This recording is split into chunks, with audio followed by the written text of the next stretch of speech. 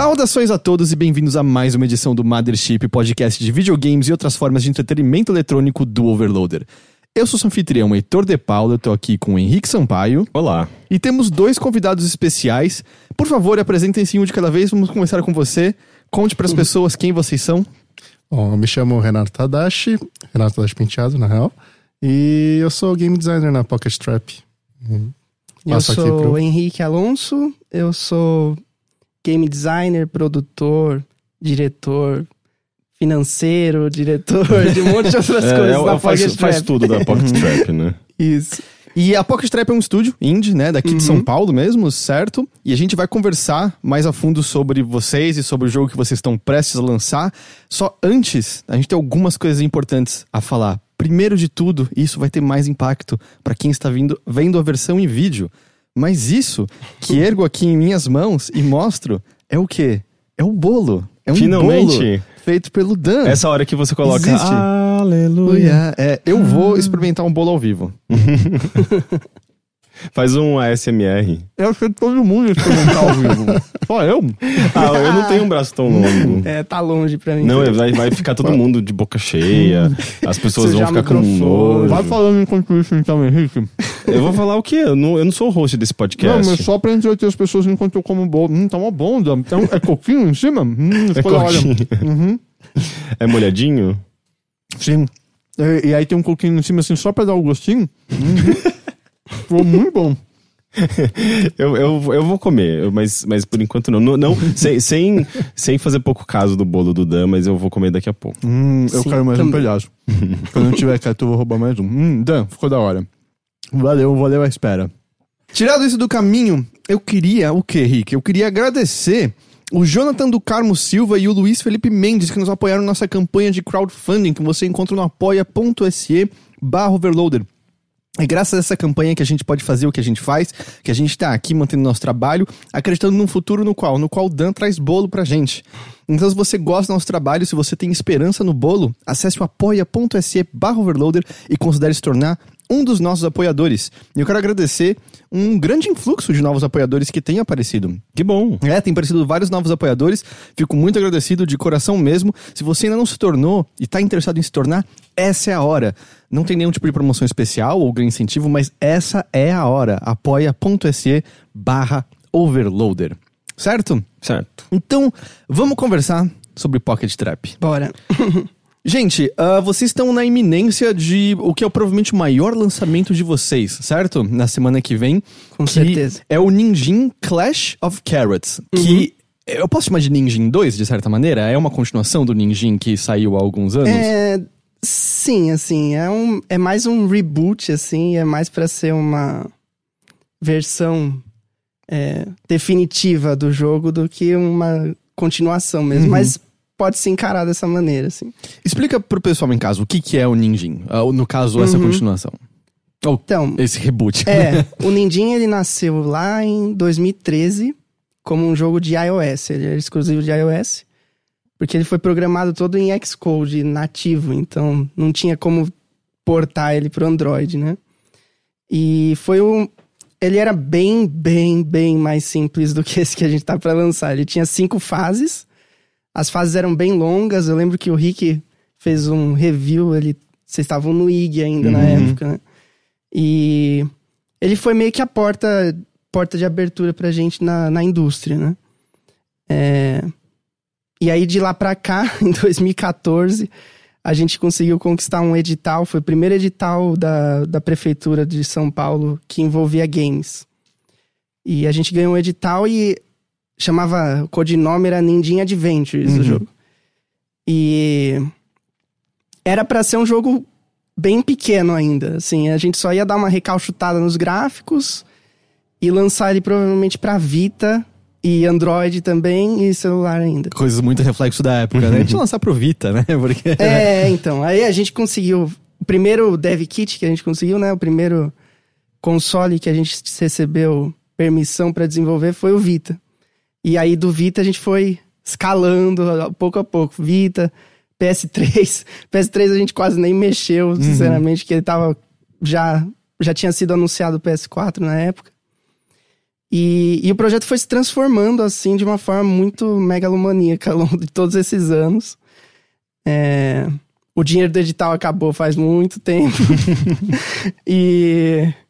Mas a gente nunca desistiu, assim, a gente continuou perseverando e tal. E em determinado momento, assim, em 2015... só pra falar um pouco sobre o jogo em si, né? O jogo, ele parece muito um Endless Runner, mas ele não é, definitivamente, ele não é um Endless Runner. A única coisa de runner que ele tem é que a fase tá sempre scrollando pro lado. Ele é muito mais um jogo de nave, assim, um shoot 'em up, que a gente fala, né?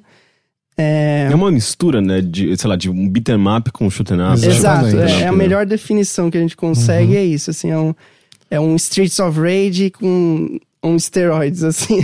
A gente viu um preview falando isso, a gente gostou.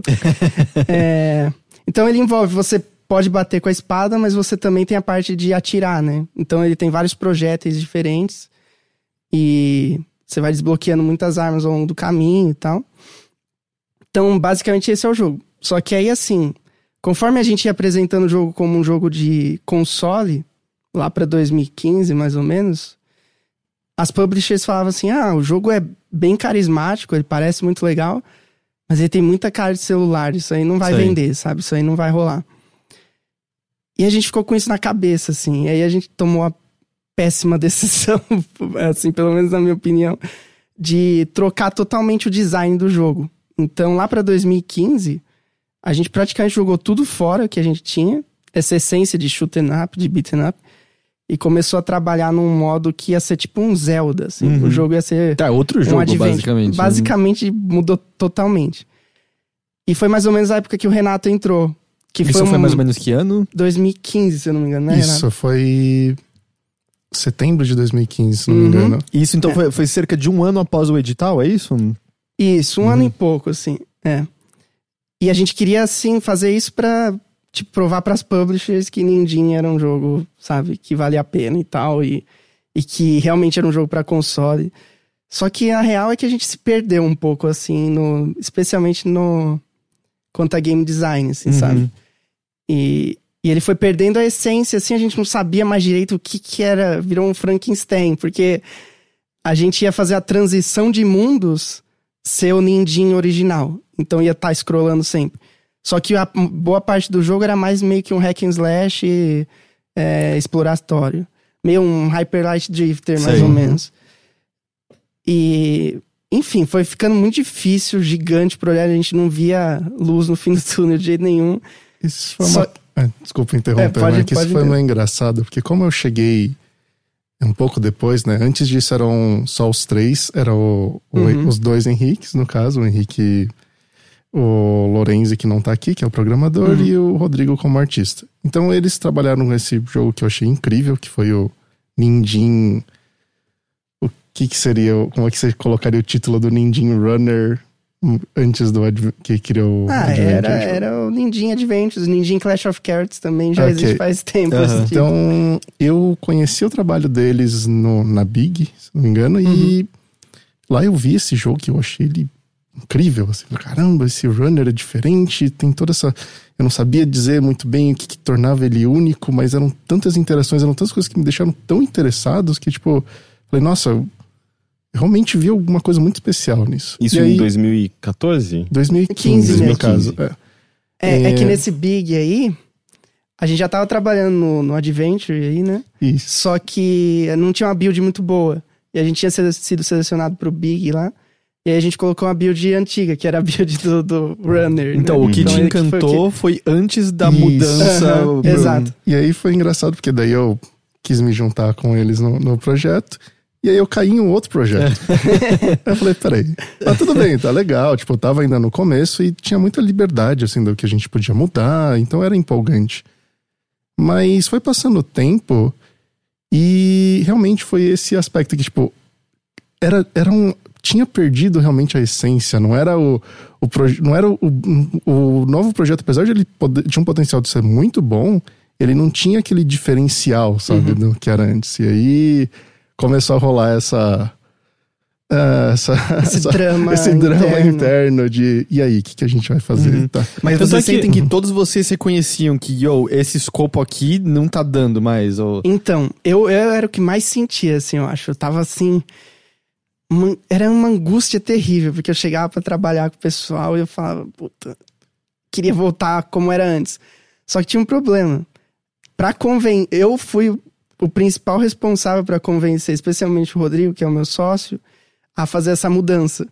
Então o Rodrigo já tava cansado. Porque além de tudo, a gente ficou mudando de engine também várias vezes. Enfim, é uma história longa.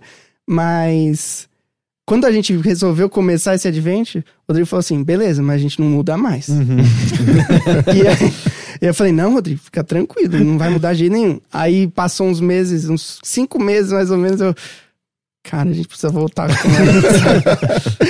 E eu tava com puta receio de falar com o Rodrigo, sabe? E ele reagiu super mal. Só que aí eu consegui um argumento matador, assim. A gente mandou uma build pro pessoal da Sony que acompanhava o projeto na época. E eu recebi um feedback sincerão, assim. Que foi uma paulada. Que ele falou assim, então, onde eu vi um jogo que era único, tipo, as coisas que o Renato falou, agora acho que é um jogo just okay. E aí isso serviu, assim, como um bom argumento pra eu convencer todo mundo. Pessoal, vamos Isso retomar. Era a Sony lá fora, aquela época que eles estavam indo, tipo, quando o Adam Boy estava lá, eles conversavam com todo mundo de indie procurando, é isso? Sim. Entendi. Tanto é que a Sony custeou uma viagem pra vocês pra Tokyo Game Show, né? Não, então, a Tokyo Game Show acabou sendo a gente mesmo. Ah, sim. Mas foi tudo num ano só, foi um ano muito louco, assim, um ano que eu não vou esquecer nunca. Que, se eu não me engano, foi 2014. Antes da cagada. 2014 a gente foi pra GDC, onde a gente conseguiu os dev kits do PS4 e tal. Aí no meio do ano teve um evento inacreditável, assim, que a Sony bancou pra gente, que foi num resort no México. Foi a PlayStation Experience? Não, esse chamava Dev Summit. Summit. É surreal, porque assim, eles chamaram um monte de desenvolvedor indie da América Latina, ou seja, pequeno, né? Assim, sendo sincero, é bem pequeno. E praticamente fecharam esse resort e era tudo pago, comida à vontade e tal.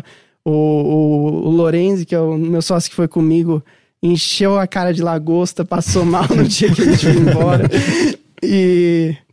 E foi lá que a gente teve várias reuniões com publishers também, tipo a Bandai Namco, que a gente manteve contato por um bom tempo. Aí, quando a gente tava lá no México, eu recebi notícia que a gente tinha sido selecionado pra mostrar o jogo na Tokyo Game Show. Que foi mais ou menos na época que o Overloader começou, né? Sim, que você fez. Eu fiz uma matéria bem acho que pro lançamento do site, né? Uma entrevista com vocês. Isso. E foi uma experiência incrível, assim. Não vai render nada agora, né? Porque foi lá em 2014, passaram 4 anos. Já esqueceram. Ninguém lembra de naquelas, né? Eu sinto que volta e meia quando... Porque isso acontece com uma certa frequência, especialmente com jogos indie, né? Tipo, aparece o jogo, mas ele tem que ficar muito tempo no forno. Mas eu sinto que quando ele reaparece com o lançamento, bate aquela lembrança de... eu lembro daquele trailer, eu lembro daquilo que eu vi lá atrás. Sim, né? Talvez sim, tomara. Mas foi muito bom, assim, ver a recepção... Porque o Nindin, ele é muito inspirado em muita coisa japonesa, né? Eu não acho que um japonês conseguiria fazer o Nindin, não do jeito que a gente fez, porque é uma mistureba de referências muito brasileiro, sabe? Mas, assim, o gênero shoot'em up e tal é muito popular lá. Então foi disparado o evento onde as pessoas pegavam o controle e jogavam melhor, assim, eles sacavam muito rápido os controles e tal. E a gente tava super acanhado também, porque como tem a ver com cultura japonesa, a gente falou, putz, vai ter alguma coisa ofensiva pra eles, né? Mas não, rolou super bem, eles davam risada dos nomes dos personagens, que eram nomes em japonês mesmo. Foi muito bacana, foi uma experiência assim que talvez não renda nada assim não rendam frutos agora, mas foi uma experiência que valeu muito a pena participar. Antes da gente chegar no Ninjinha atual, eu queria voltar um pouco nesse ponto, justamente quando vocês começaram, acho que a gente vai ter que voltar. Porque eu acho que isso também é muito interessante, até eu sei que tem outros desenvolvedores independentes que nos ouvem, porque eu sinto que esse tipo de história ou é muito comum, Ou, às vezes, infelizmente, ela não é mais comum porque as pessoas insistem em continuar na trilha que elas veem que não tá dando certo, em vez de botar o pé no freio e dizer, Sim. cara, não, acho que a gente tem que voltar. Porque eu imagino, deve ter sido meio doloroso naquele momento, certo? Tipo, esse trabalho, boa parte do trabalho vai pro lixo, você sente que caios aconteceu com esse tempo, mas foi a decisão certa pelo que vocês estão falando, assim. Mas, em retrospectiva, olhando com a experiência de vocês agora, o que vocês acham que aconteceu pra que vocês tenham... Foram 6 meses, mais ou menos, né, nesse estágio, até vocês perceberem... Talvez um pouco mais. O que aconteceu? Faltou prototipar numa fase inicial? Faltou um pouco de autocrítica? Ou realmente precisava desse tempo todo pra chegar num estágio pra vocês sacarem que... não tá dando... Então... eu vou falar, você complementa. Desculpa, tô tomando conta aqui, né, Renato? Desculpa. Acho que foi assim, a gente... queria ter muita certeza que tava no caminho errado. Então, o protótipo já dava indícios, assim, que talvez não fosse rolar muito bem. Mas, especialmente também por conta daquilo que eu falei, que eu conversei com o Rodrigo e foi difícil de convencer e tal. E ele falou, agora não muda mais. Acho que especialmente por isso a gente ficou assim, não, vamos tentar porque acho que vai chegar lá, sabe? Mas não chegava. E aí ia ficando cada vez mais preocupante, né? Você quer comentar, Renato? Eu acho que também o que acabou acontecendo é que, como antes veio esse baque, isso sou eu falando do que eu sei da história, porque eu ainda não estava nesse momento. Mas teve esse baque ok, o jogo ele tá pequeno, ele não... As publishers estão falando, ele não tem potencial para ser um jogo de console. Então a forma em que o jogo expandiu foi mudando de gênero, foi perdendo a essência, realmente... criando um outro jogo que era uma fórmula que funcionava nos consoles. Um Hyper Light Drift, qualquer coisa nessa linha funciona super bem. E, na verdade, o que acabou acontecendo é que daria pra gente expandir, sim, o jogo para um modo de console por outras formas, mantendo essa essência. Mas não foi uma coisa que a gente enxergou, que acabou acontecendo. E depois que tinha o protótipo, o jogo ele tava bem gostoso. Tipo, o feeling de você, principalmente... o hit, você bater nos personagens era muito gostoso. Tinham habilidades que eram bem legais de usar. Assim, você tinha realmente o level design, ele permitia você criar situações muito diferentes. Pra vocês visualizarem um pouco, não sei quantas pessoas jogaram, mas quando eu joguei Full Metal Furries, que o Glauber participou, eu falei, nossa, isso é total como tava encaminhando esse Ninjin, que era mais advent. A maneira como ele monta alguns challenges, sabe? De reaproveitar inimigos e tal. O Renato fez bastante disso.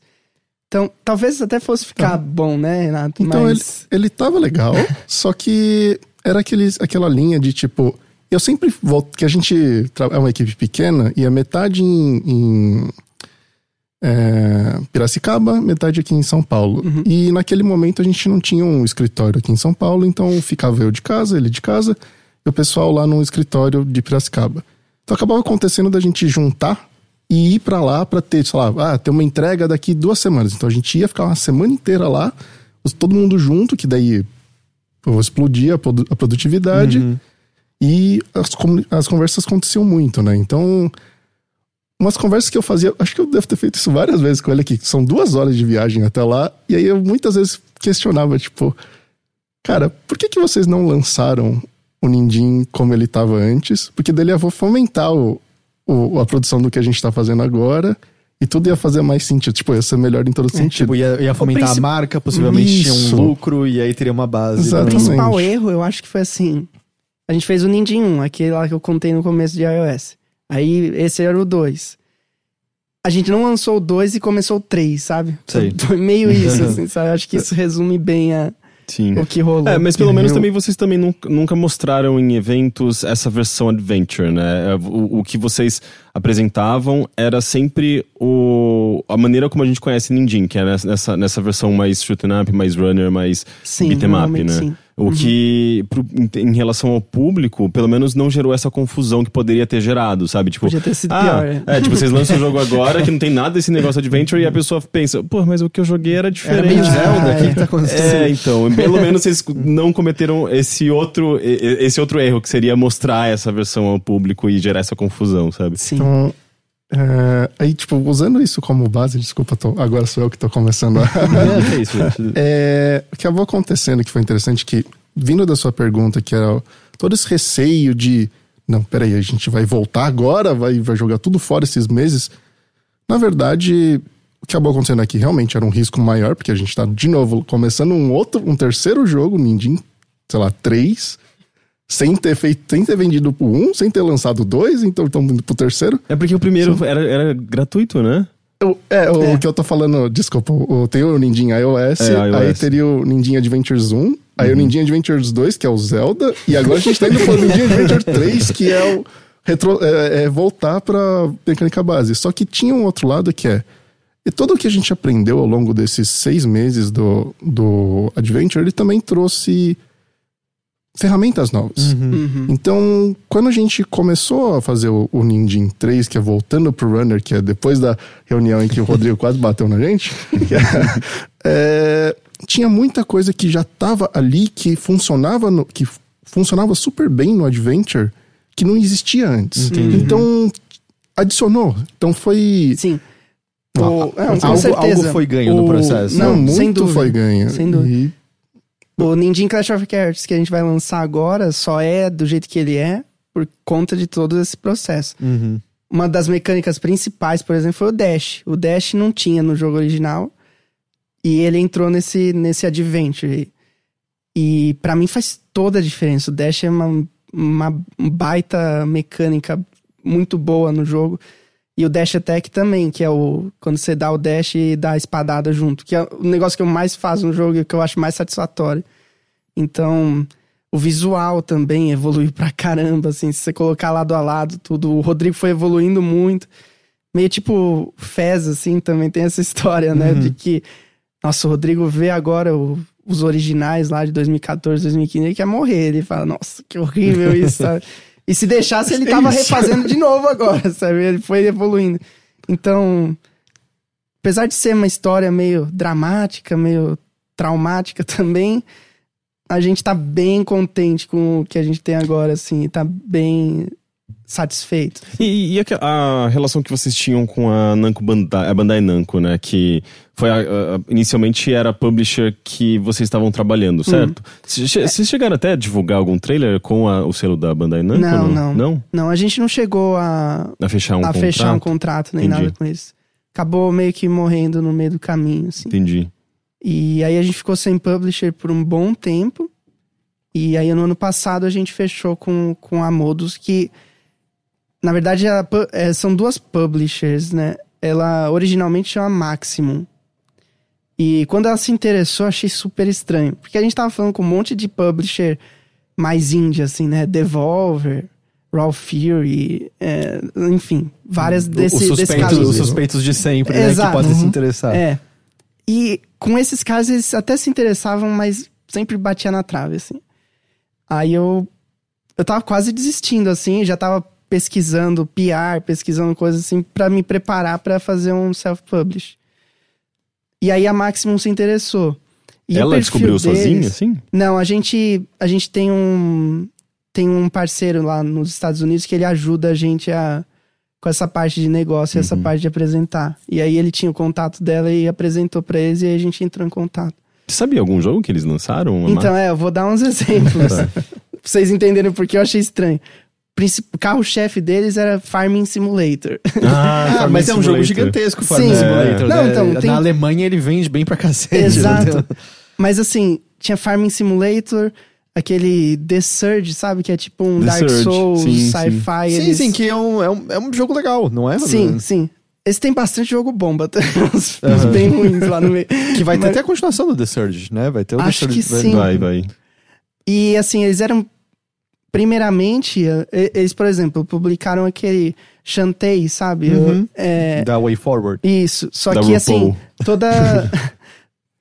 só que só a versão física. Eles eram uma publisher mais focada em retail, que é jogo em caixinha, né? Mas assim, eu acreditei neles, especialmente pelo tamanho deles. Mas eu falei, nossa, tipo, não parece ser a casa ideal pro Nindim, sabe? Parece meio esquisito. Só que o processo foi bem, bem legal, assim. E aí, no meio do caminho, quando a gente tava trabalhando com eles, Eles falaram, então, a gente tá pra lançar esse label novo que chama Modus. E a gente vai publicar uns jogos mais que são só digital, ou então uns jogos mais edgy, assim, né? Tipo, uns jogos mais diferentões. Então, aí fez mais sentido pra gente, sabe? Mas quando a gente assinou e tal, a gente achava que ia ser máximo mesmo. E, inclusive, a Modus vai publicar um outro jogo brasileiro que, na minha opinião, parece bem fantástico, que chama Override, que é um jogo de mecha, de luta de robô. Sim, esse jogo parece muito legal. É de um pessoal de Brasília, se eu não tenho nada? É. Não conheço eles pessoalmente, mas parece bem incrível o trabalho, assim. Tô bem empolgado também. Eu nem sabia também que eles estavam no meio, mas aí eles anunciaram com a mesma push. Legal, interessante. Então foi mais ou menos isso, assim, a trajetória em relação a publisher. Foi num momento bem assim que a gente tava pensando, não vai rolar. Mas trouxe muita coisa que a gente queria, né? Primeiro, um pouquinho mais de dinheiro pra gente terminar o jogo, que tava bem difícil. O principal, acho que foi a gente conseguir ter acesso ao Switch. Porque a gente é desenvolvedor autorizado da Nintendo há muito tempo. Só que a gente não conseguia acesso aos dev kits da Nintendo, porque eles não entregam no Brasil, tem todo problema de alfândega e tal. Aí, através deles, eu consegui ir lá e pegar o dev kit deles e a gente conseguiu fazer o porting, né? Que inclusive foi outra experiência bem traumática. Porting para consoles foi algo que a gente subestimou absurdamente. Vocês nunca tinham feito isso antes? Não, a gente nunca tinha feito, e aí quando a gente falava com o publisher, a publisher falava assim: então, vocês vão lançar pra console, mas quem vai fazer o port é vocês? Aí fala, sim. Aí eles falam, você tem certeza? Qual que é o tamanho daqui? Eu falo, não, a gente tá em 3, 4, mas, sossegado, a gente vai fazer, tranquilo. Aí acabou matando lá o Lorenzo, o Henrique Lorenzo, que é o grande herói da história aí, é ele, sem dúvida alguma. Porque vocês estão lançando o Ninjin agora pra PlayStation 4, Xbox One e Switch, né? Além da versão de PC, que eu acho que é a base. E imagina, a Xbox One e PlayStation 4 deve ter sido um port um pouco mais tranquilo, no geral. Ou também foi... Definitivamente não. O Xbox, especialmente... Nossa, se você falar de Xbox perto do nosso programador, ele já vai entrar na defensiva. Mas porque eu achava que a arquitetura do Xbox e do PlayStation 4 sendo mais próxima de PC hoje em dia seria menos dor de cabeça. É exatamente o que você imagina.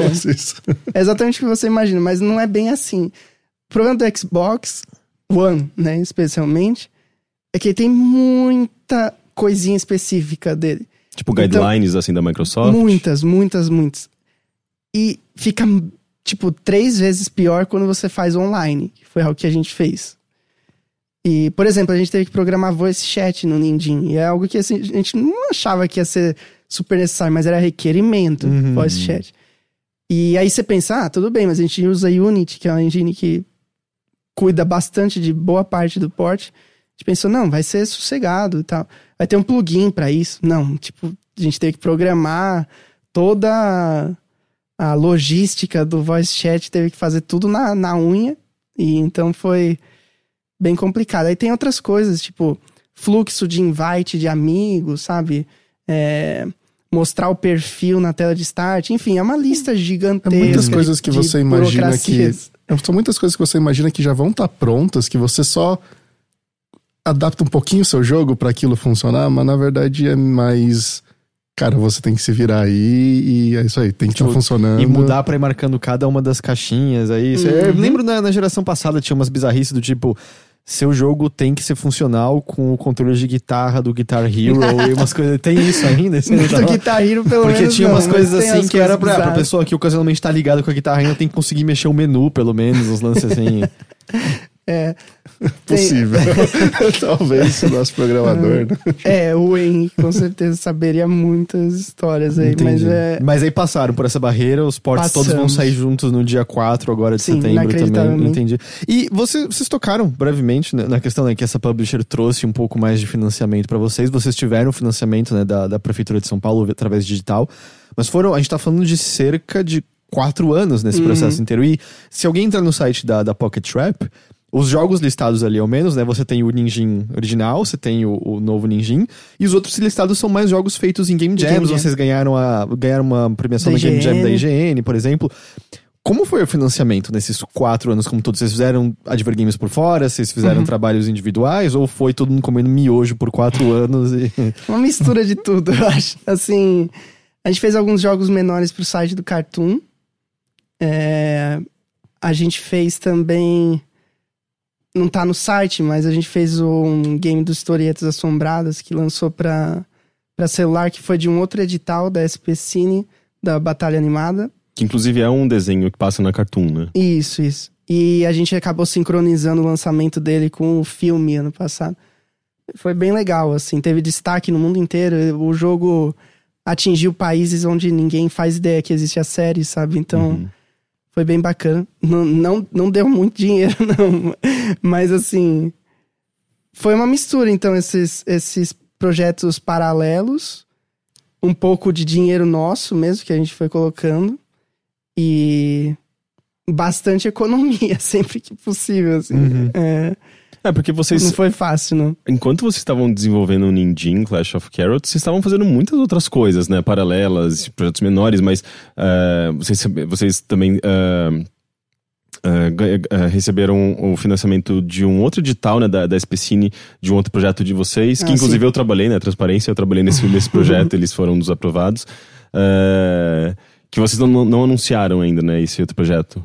Não tá anunciado, mas eu acho que eu posso falar um pouquinho sobre. É bem legal, assim, o tema. A gente tá bem empolgado. Que vai vir depois do Ninjin.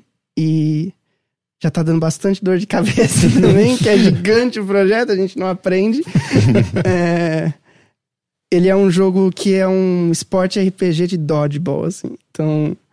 Que é tipo uma queimada, Isso, que é queimada, Então ele se passa tipo numa Hogwarts de queimada, assim. Ele tem elementos de RPG, tem narrativa. Tipo aqueles, sei lá, aqueles jogos esportivos da Camelot, do Game Boy. Exato. A principal referência é Mario Tênis de Game Boy Color, assim. Que tinha um modo história. Isso e os Super Dodgeballs que tinha antigamente, que são jogos de queimada mesmo, que eram 3 contra 3, você jogava a bola, tinha especial, o cara sai voando, coisa assim. Então, a gente tenta...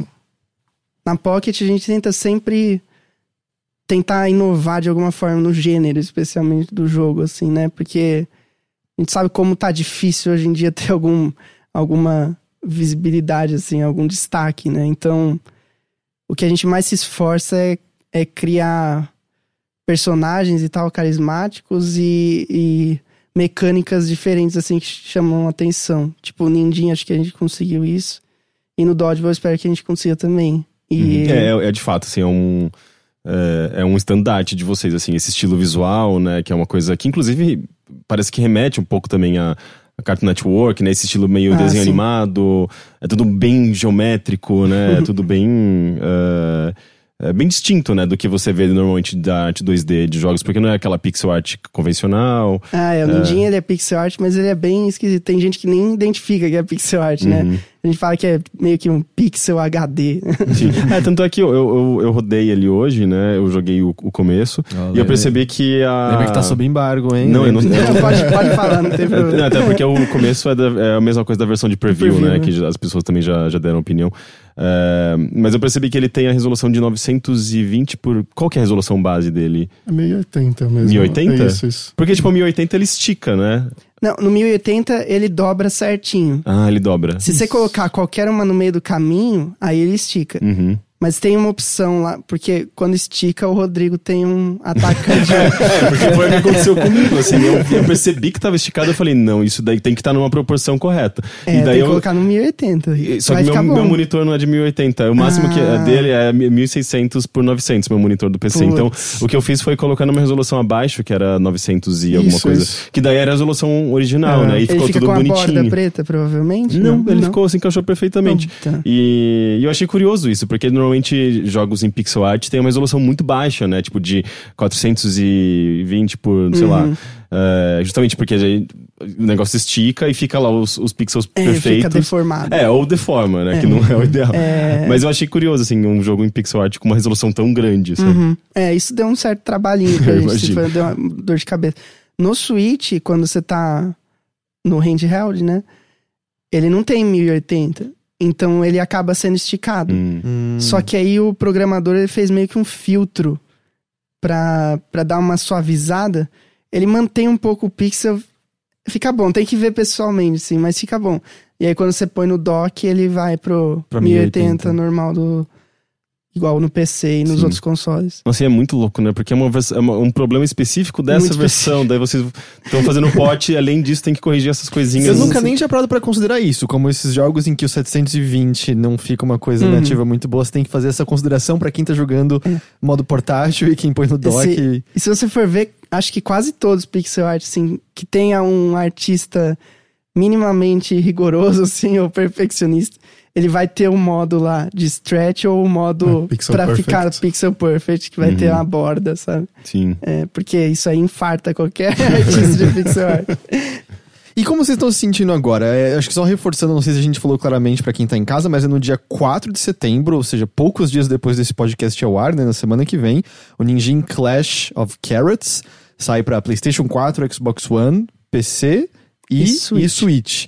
Como vocês estão nesse momento? Agora acabou? Vocês já estão trabalhando num patch de dia 1 louco? Vocês já estão só pensando no próximo jogo? Como é que estão as coisas agora? Acho que tudo, assim. Tá bem louco, assim, porque a gente tem vários projetos meio encavalados e estão meio atrasados por conta de tudo que rolou do Ninjin. Então eu adoraria estar respondendo aqui que a gente tá só curtindo, estão de férias, esperando só. Mas na verdade a gente tá esquentando bastante a cabeça. E não tem como não ficar um pouco ansioso e nervoso, assim, né? Eu tô evitando de pensar muito, mas é difícil. E que foi uma trajetória gigantesca, muito longa, né? Vocês ouviram a história aí. E deve rolar até uma dor meio em si, né? Tipo, depois assim, tá acabando. Você tá colocando o filho na rua, finalmente, assim, né? E aí você não sabe se ele vai ser espancado ou se ele vai ser amado, tipo... Isso foi uma coisa engraçada, até porque a gente teve que terminar, né, o conteúdo, fechar faz um certo tempo. E no momento em que eu falei, nossa, eu não posso mais mexer no código, tipo... Era um mix de, tipo, alívio, tipo, falar, nossa, terminamos, caramba, agora é mais QA, é mais outras... E ao mesmo tempo, tipo, ai meu Deus do céu, eu não posso mais mexer nisso, sabe? Que medo. Tá errado de alguma forma, assim. Tipo, nossa, eu nunca achei que esse jogo fosse acabar, sabe? Tipo, mas os patches vocês podem ir soltando livremente ou não? Tem, sei lá, nas versões de consoles tem limite de patch, alguma coisa assim? Não, acho que pode sim. Porque, tipo, eu tô acompanhando o Graveyard Keeper que eu joguei bem durante o lançamento. E virou assim, regra, assim, todo dia tem um patch novo. E daí eu já fico de olho, assim, eu ligo o computador e falo, ai, será que tem de novo no Graveyard Keeper? Já fico ele olhando. Não é Early Access, né? Não, ele já foi lançado. Ele foi lançado cheio de problemas e eles estão corrigindo aos pouquinhos. Não, mas acho que é bem isso mesmo, assim, tipo, se deixar, a gente vai ficar lá mexendo e balanceando pra sempre, assim, sabe? Não tem fim mesmo. Tanto que no dia que a gente falou assim, então, gente, acabou. Aí o Rodrigo assim, acabou nada, nem a pau que acabou, sabe? Ninjin não tem fim, sabe? Porque faz 5 anos que a gente tá nisso, tipo, como assim Ninjin acabou, sabe? Ninguém quer comemorar, então, sabe? Acho porque que, sinceramente, talvez nem tenha caído a ficha ainda direito pra gente, que realmente acabou, sabe? Tipo, acho que a comemoração tem que vir depois do lançamento, assim, tipo, acho de uma... que sim, Porque é um momento de muita expectativa e vocês não sabem exatamente como que vai ser a reação do público também, se vai ter cobertura da imprensa, então tem muitas questões ainda, né? Porque o lançamento é metade ainda, né? Tem toda a parte que vem depois, né? Justamente dessa recepção do público, né? E além de como o cenário mudou como um todo, certo? 2014, sim, quando começou, não era o que era, sei lá, em 2008, mas 2014 seu jogo no Steam ainda era uma certa certeza de algumas vendas. Hoje em dia a gente tá cada vez mais vendo as histórias de gente que lança e às vezes zero, literalmente zero, né? Mas vocês conversando assim com a publisher, vocês têm, sei lá, uma expectativa maior pra versão do Switch, porque o jogo tem um estilo mais próximo da Nintendo ou não? E o Switch ainda tá naquele calor do momento, né? Em que as vendas estão legais. Mas tá cada vez mais difícil, né? A loja dele tá cada vez mais poluída de umas coisas muito questionáveis. Exato, né? Acho que o Switch, assim, era o pote de ouro no ano passado, assim, ou... principalmente no passado. Quando lançou o Dandara, por exemplo, que eu acompanhei, que, na minha opinião, a publisher fez um trabalho espetacular, foi muito absurdo, assim, o timing deles. Porque lançou, tipo, Celeste, Night in the Woods, Darkest Dungeon. Tipo, tudo isso em 2 semanas, sabe? Dandara ali no meio, sabe? E com a gente tá acontecendo a mesma coisa, de certa forma. Tipo, a gente tentou achar um timing muito bom. Aí essa semana... Rolou Ninjas, né? Aí rolou Ninjas com Hyper Light Drifter na mesma semana. Acho que o Into the Breach saiu essa semana. Também, não foi? E assim, a publisher tem com certeza uma expectativa que ele vá se dar bem no Switch, a gente também. Só que, infelizmente, é a plataforma onde a nossa publisher tinha menos contatos e influência. Então ela não tinha como saber que isso estava para acontecer. Então assim, a gente espera que o jogo fique bem visível no Xbox, no PlayStation, no Steam, e as pessoas joguem e consiga espalhar o suficiente para chamar atenção pro Switch.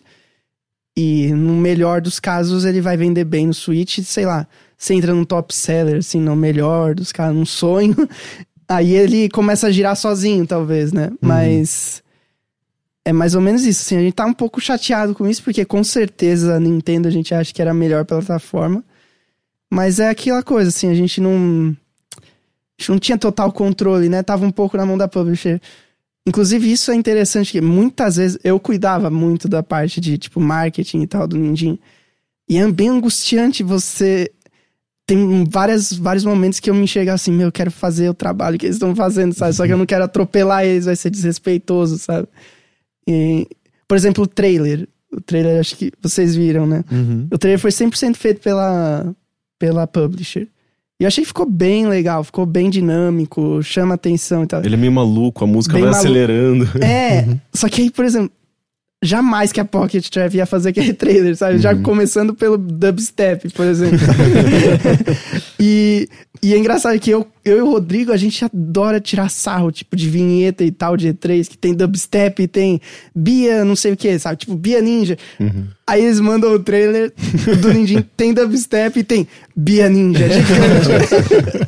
Aí eu falei, nossa, mas tudo bem, ficou legal. Então, foi um exercício de desapego, assim, e sabe? também tem umas pesquisas mostrando que por mais que você ache que o normal funciona...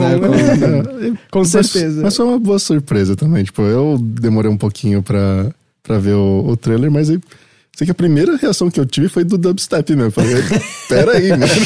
Mas funciona, assim, ficou legal, assim, tipo, não era a escolha que eu faria, mas quando eu vi e tava funcionando, eu falei, nossa...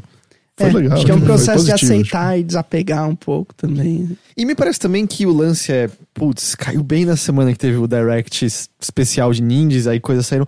Mas a gente tá num ponto que meio que não tem mais momento, né, em que você tá tranquilo. Assim. O Battlefield 5 acabou de ser adiado um mês.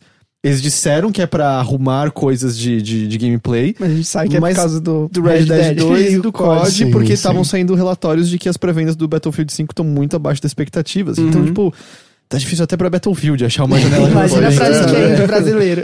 Então, mas também o outro lado é que, pelo que eu entendo, os jogos hoje em dia têm uma cauda longa muito maior do que eles tinham há 3, 4 anos, né? Assim, existe boca a boca, semanas, meses depois, uma promoção pode levar. E o dólar tá tão alto, né, que qualquer venda no exterior... Tá todo mundo desesperado e o dólar tá 4,20. Meio egoísta falar isso, mas... a gente quer que melhore a economia, lógico, mas é um pouco positivo pra gente. Mas por curiosidade, assim, como vocês venderiam o próprio peixe, vamos dizer, num tom diferente em relação a esse trailer? Assim, como vocês acham que vocês falariam do Ninjin pra interessar uma pessoa? Nossa, essa é uma excelente pergunta. Uma coisa que tipo, acho que ele vai conseguir abordar um pouco melhor, mas esse é um ponto em que eu sempre tive muita dificuldade, assim, com o Ninjin. A gente levava pra eventos, salvo o Tokyo Game Show em que as pessoas batiam o olho e falavam, caramba, foda-se. Desculpa uma palavra. Não, pode falar a palavra que você quiser. Beleza, então. Foda-se aqui esse jogo AAA, eu quero jogar isso aqui, cara. Então ia lá, qualquer tipo de pessoa. Enquanto em muitos outros lugares era mais difícil você chamar a atenção das pessoas, as pessoas olhavam, é um Endless Runner. Aí, beleza, não quero jogar. A gente sempre tinha essa dificuldade muito grande de fazer o cara pegar o controle. Quando ele pega o controle, a gente já fala, beleza, agora Agora o jogo vai caminhar sozinho, ele vai brilhar, e era uma taxa de recepção, assim, altíssima. Você botava o controle na mão da pessoa, ele saía muito feliz daquilo. A grande maior parte fazia essa relação. Agora, o cara pegar o controle era muito difícil, então eu sempre tive muito essa dificuldade, assim, de como vender o Nindim. Então aí, você pegou uma pergunta muito difícil, assim, pra mim. Tipo. Não, acho que o Renato falou muito, assim, o grande fantasma do Nindim é o lance dos personagens correndo. Então, desde que a gente assinou com a Publisher, eu falei, olha, pelo amor de Deus, o nosso principal objetivo é a pessoa assistir o trailer e eu não ver um comentário, isso é um Endless Runner, isso é um jogo mobile.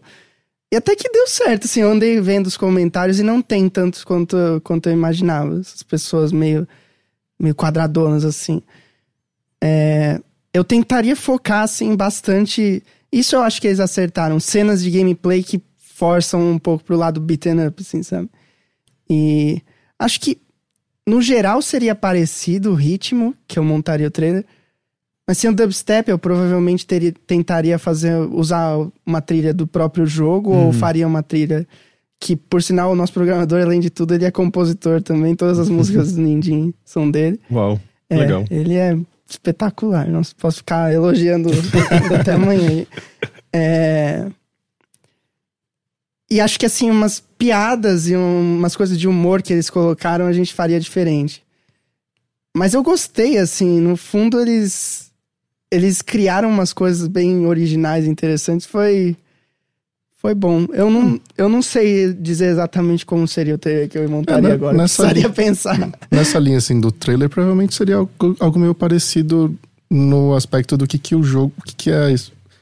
Resumir, né, a sensação de jogar o Nindim, porque ele é um shoot'em up, com beat'em up, só que ele também tem muito daquele lado Musou, de você tá no meio e batendo um monte de caras, fazendo coisas incríveis tem ali. Tem informações diferentes, inimigos. Sim, aí você joga ali um shuriken, esse shuriken quica, aí pega num cara aqui, outro aqui, explode o cara ali atrás, aí mata um monte de gente, e você está dando dash no meio. Então esses momentos, eles acontecem naturalmente no jogo e eles realmente... trazem uma sensação boa pro jogador, que é uma coisa que frequentemente você acaba acontecendo isso no jogo e você acha super legal, você até quer comentar com quem tá do lado, não sei o quê.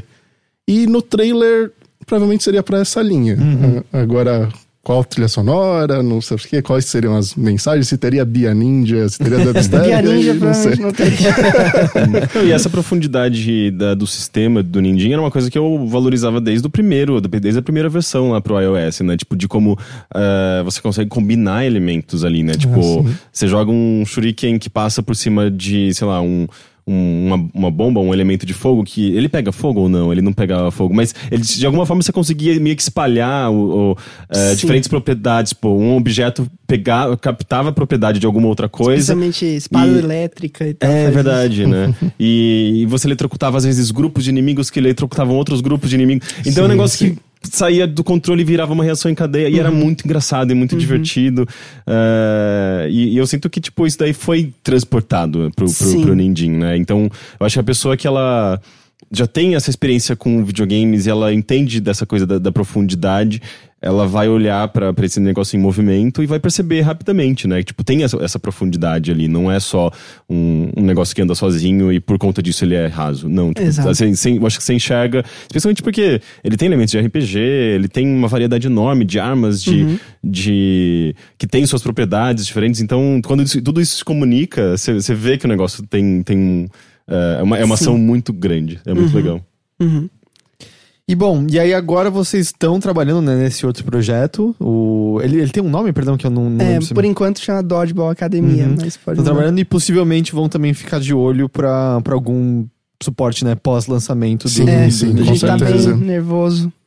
Vai que o online não funciona no lançamento, sabe? Mas pra funcionar. Mas até coisas legais, tipo, sei lá, talvez possíveis futuros DLCs, coisas nessa linha. Tipo, tem algumas ideias já que a gente pode levar pra frente, seria legal de fazer, mas vamos ver como é que é. O online, ele é especificamente o co-op, né? Que você pode jogar também local, do começo ao fim do jogo. Pode. A gente fez o multiplayer de uma forma... Eu tinha bastante trauma com o Scott Pilgrim, que eu ia na casa de um amigo, por exemplo, do Rodrigo, E aí o personagem dele tava level 50 e eu ia jogar com ele e não conseguia, tinha que fazer um personagem novo. E aí o meu era super fraco e o dele era forte. Aí ele também não queria começar do zero.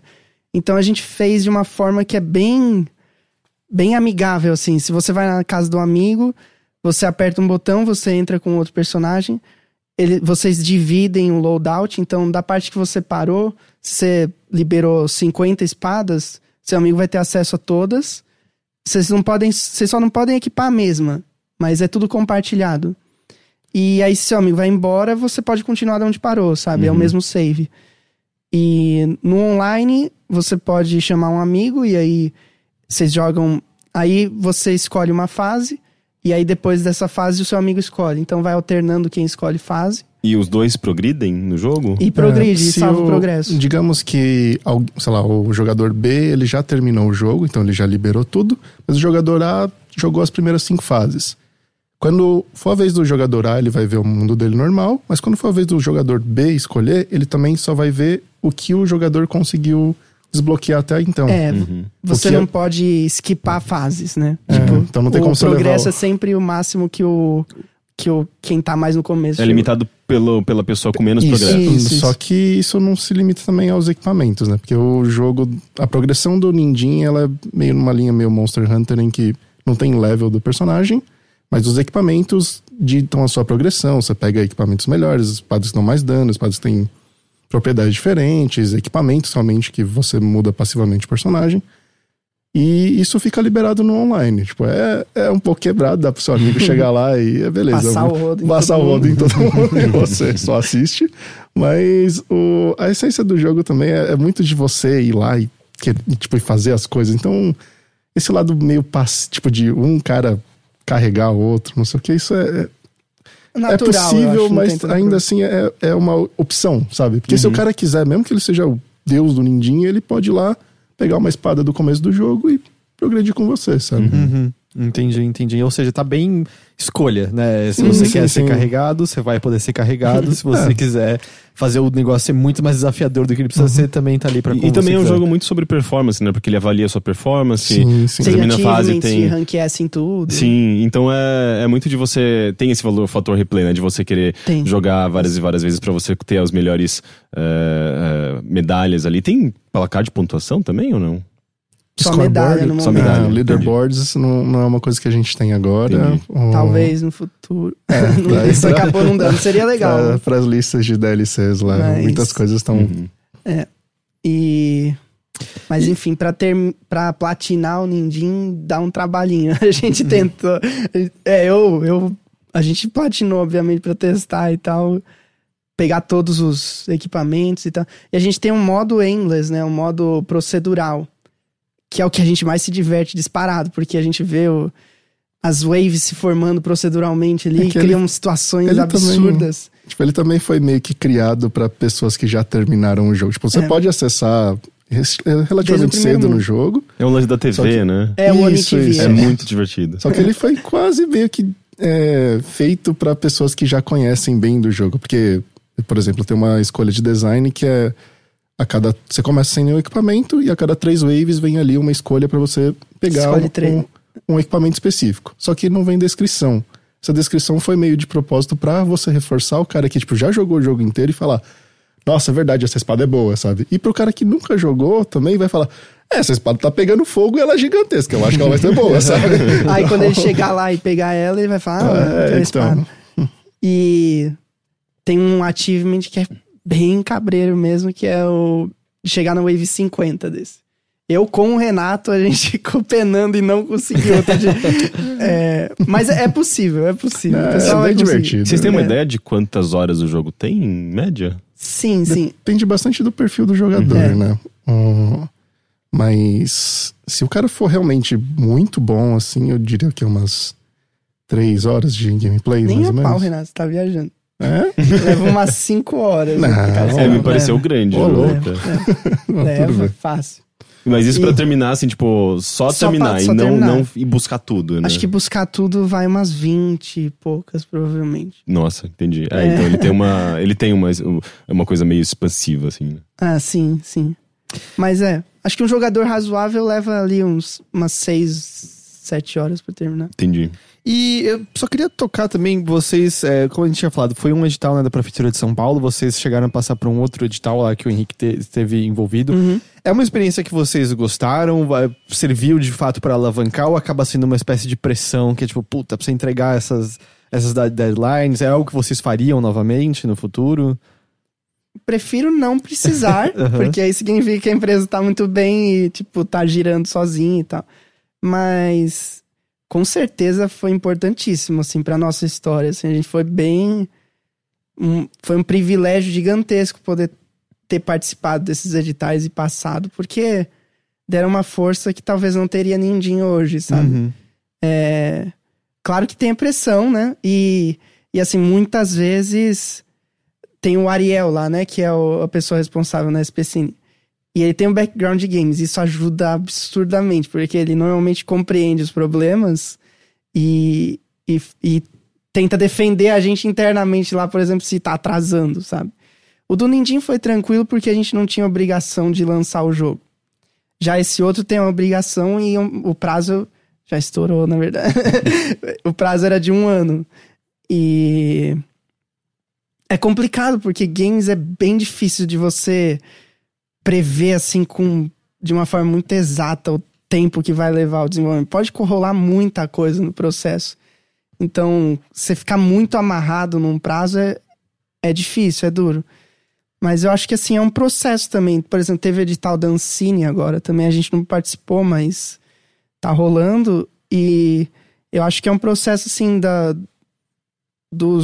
de quem tá organizando os editais aprender mais sobre a área também e formular de uma forma que seja ideal pra a indústria, assim, sabe? Eu acho que os próximos vão ser bem melhores do que todos esses que a gente já participou e esses que já rolaram.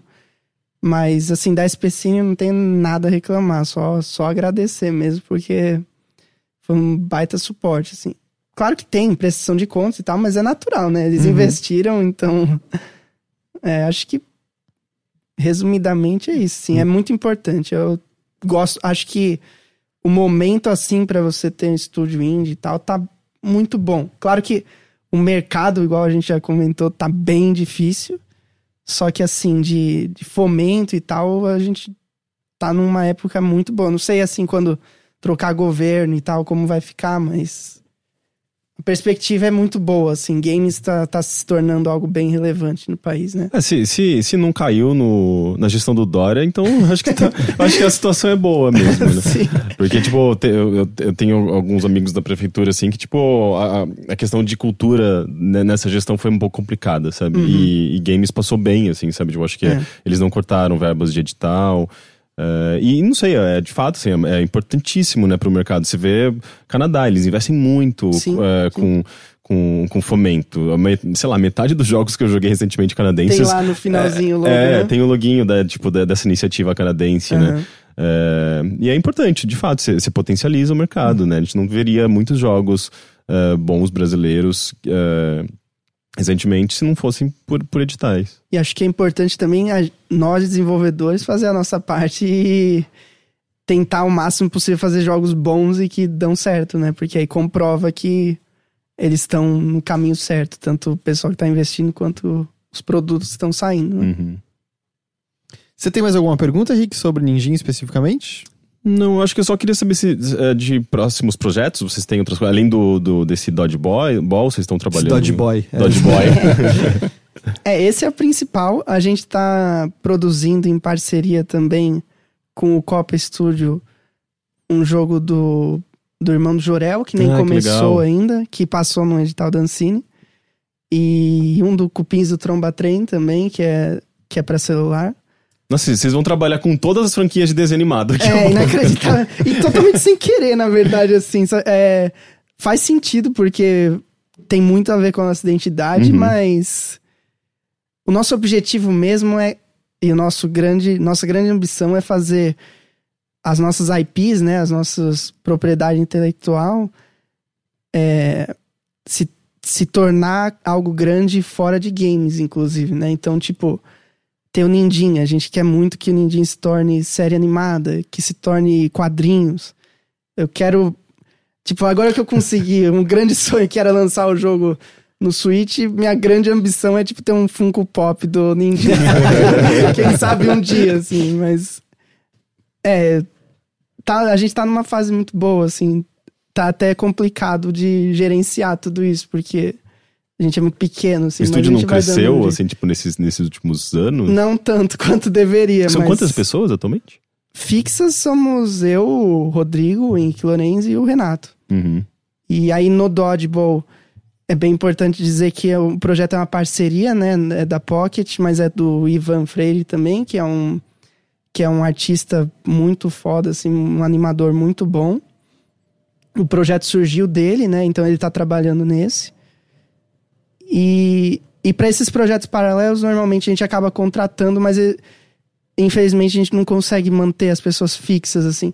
O que a gente faz muito, e eu acredito muito na indústria brasileira nisso, é parcerias, né? Então, tipo, a gente tem um projeto grande que a gente sabe que não vai dar conta, a gente busca outros estúdios amigos nossos, ou que a gente enxerga que pode dar uma sinergia, que foi o que rolou no Historietas. O Historietas foi fruto de uma parceria nossa com a Big Green Pillow, que é um estúdio de Bauru super talentoso. Então, que eles fizeram recentemente? Eles lançaram... De indie deles, eles lançaram Porcupine Pine. Porcupine Pine, é isso que eu faz bastante tempo.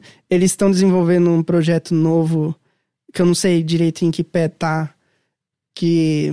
Como é que chamava? Eu só lembro o nome. Photoshop. Shotofop. Mas ele tem um outro nome.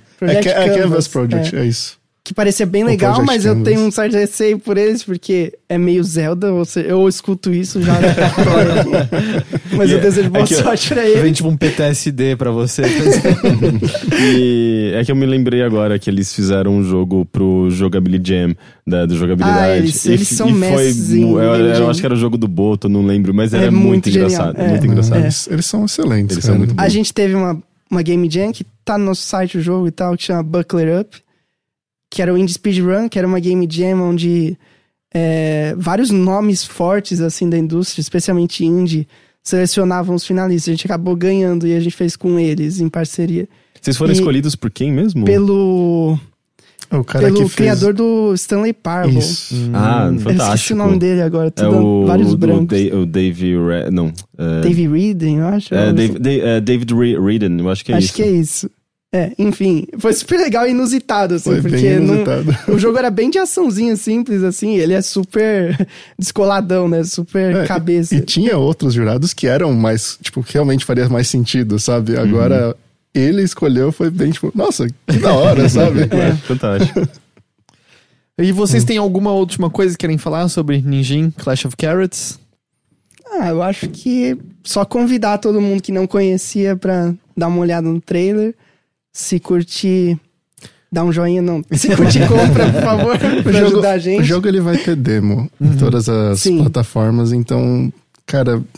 Dá uma chance pelo menos pra testar. Isso, joga, nem mesmo que seja só... pixel art, nossa, mais um pixel art, não sei o que lá, mas não, dá uma chance, o jogo, pelo menos pra gente, é muito divertido. Sim, com certeza, sabe? Essa era até uma coisa que recentemente aconteceu, que era foi anunciado agora há pouco o Street of Rage 4, que é um jogo que, tipo, pra mim, eu gastei, tipo, infinitas horas da minha infância ali, sabe? Tipo, era um jogo que realmente era do meu coração, tipo, bem da minha infância. E antes disso, ou cerca de, sei lá, uns 4 ou 5 dias antes, saiu uma análise do preview do Ninjin. E uma das frases que o cara utilizou foi, tipo, Street of Rage com velocidade é a melhor forma de descrever Ninjin Clash of Carrots, sabe? Isso foi incrível pra mim, tipo, foi uma coisa que, tipo... A gente gosta muito quando as pessoas entendem o jogo, assim, sabe? Que ela pega realmente isso, sabe? É exatamente isso que a gente queria passar. Então, dê uma olhada, pega o demo, só que dá uma jogada que eu pelo menos, tipo, se eu fosse a minha, eu como criança ali atrás, cara, eu ia adorar o jogo. Tipo, não que o jogo é meu, mas tipo, eu sei que é um jogo que vai me divertir muito, sabe? E contem pra gente o que vocês acharam. Por favor, né? Então, dia 4 de setembro, vou repetir mais uma vez, Isso. 4 de setembro sai pra Switch, PC, Xbox One e PlayStation 4, Ninjin Clash of Carrots. Só mais uma última curiosidade em relação à data de lançamento. dia 3 de setembro é o meu aniversário. E dia 5 de setembro é o aniversário do Rodrigo, que é o artista. Então, tipo, mais indie game The Movie que isso é impossível, sabe? Fantástico. Vai ser uma boa... Eu acho que vocês precisam celebrar, independente de... Tipo, tem aniversário, tem lançamento do jogo, tá botando o filho do mundo. Inclusive vai ter também gameplay no Overloader, a gente tá pra gravar e vai publicar no dia 4 de setembro mesmo, eu acho. Quando acaba o embargo. Uhum. Ok.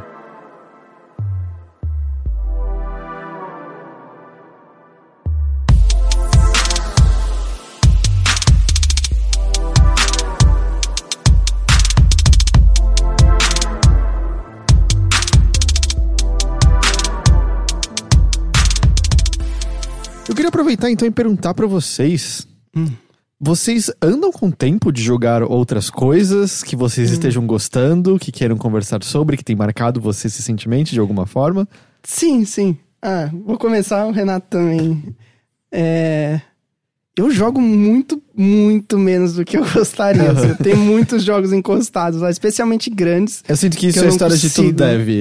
Ou você faz jogos ou você joga jogos. Praticamente. O que eu jogo mais é Switch recentemente, porque eu consigo jogar na cama, sabe? Eu consigo levar pra algum lugar. E essa semana eu tava jogando Donut County e eu tô adorando, assim. Show, você também queria falar sobre, não queria?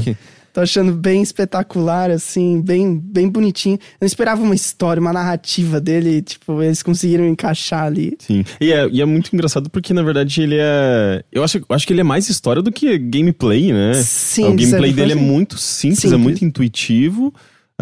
Mas eu acho que o lance todo é que ele é um pacotinho completo, assim, tipo, ele tem muito charme, ele é muito bonito, a música é muito legal, tem essa trama completamente inesperada, esquisita malucaço. E maluca, e então, tipo, você tá lá por um pouco de tudo, sabe? Não é só a ideia em si, que de fato é uma ideia muito boa, mas é tipo, tudo isso acaba preenchendo essa experiência, né?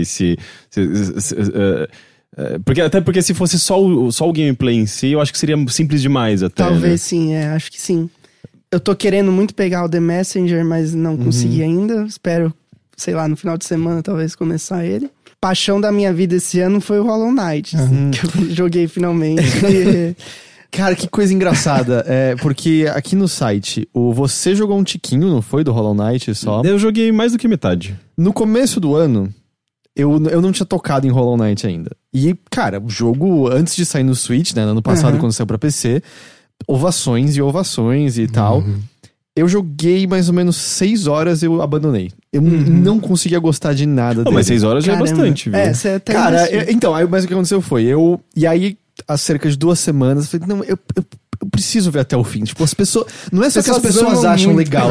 Tipo, são pessoas que dizem é melhor do que o Super Metroid, sabe? As pessoas, tipo, eu preciso ver. Gente, pelo amor de Deus, né? Cara, eu acho que é a coisa mais comum que eu ouço. Absurdo.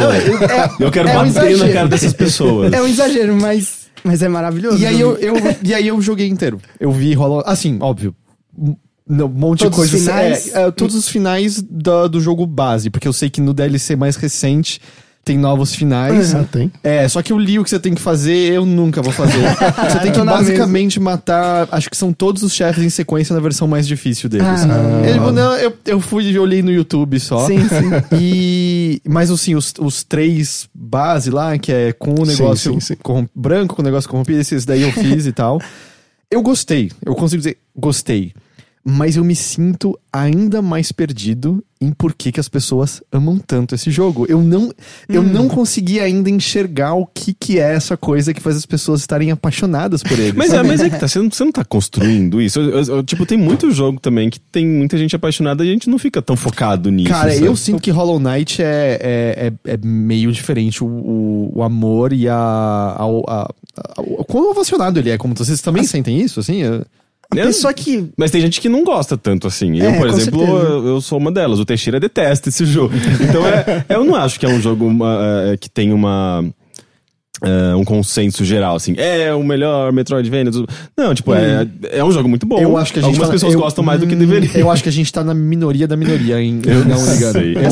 Eu nunca vi um caso de jogo indie, especialmente, onde, por exemplo, você vai ver um trailer do Hollow Knight, as pessoas defendem aquilo como se fosse delas, assim, sabe? É muito louco.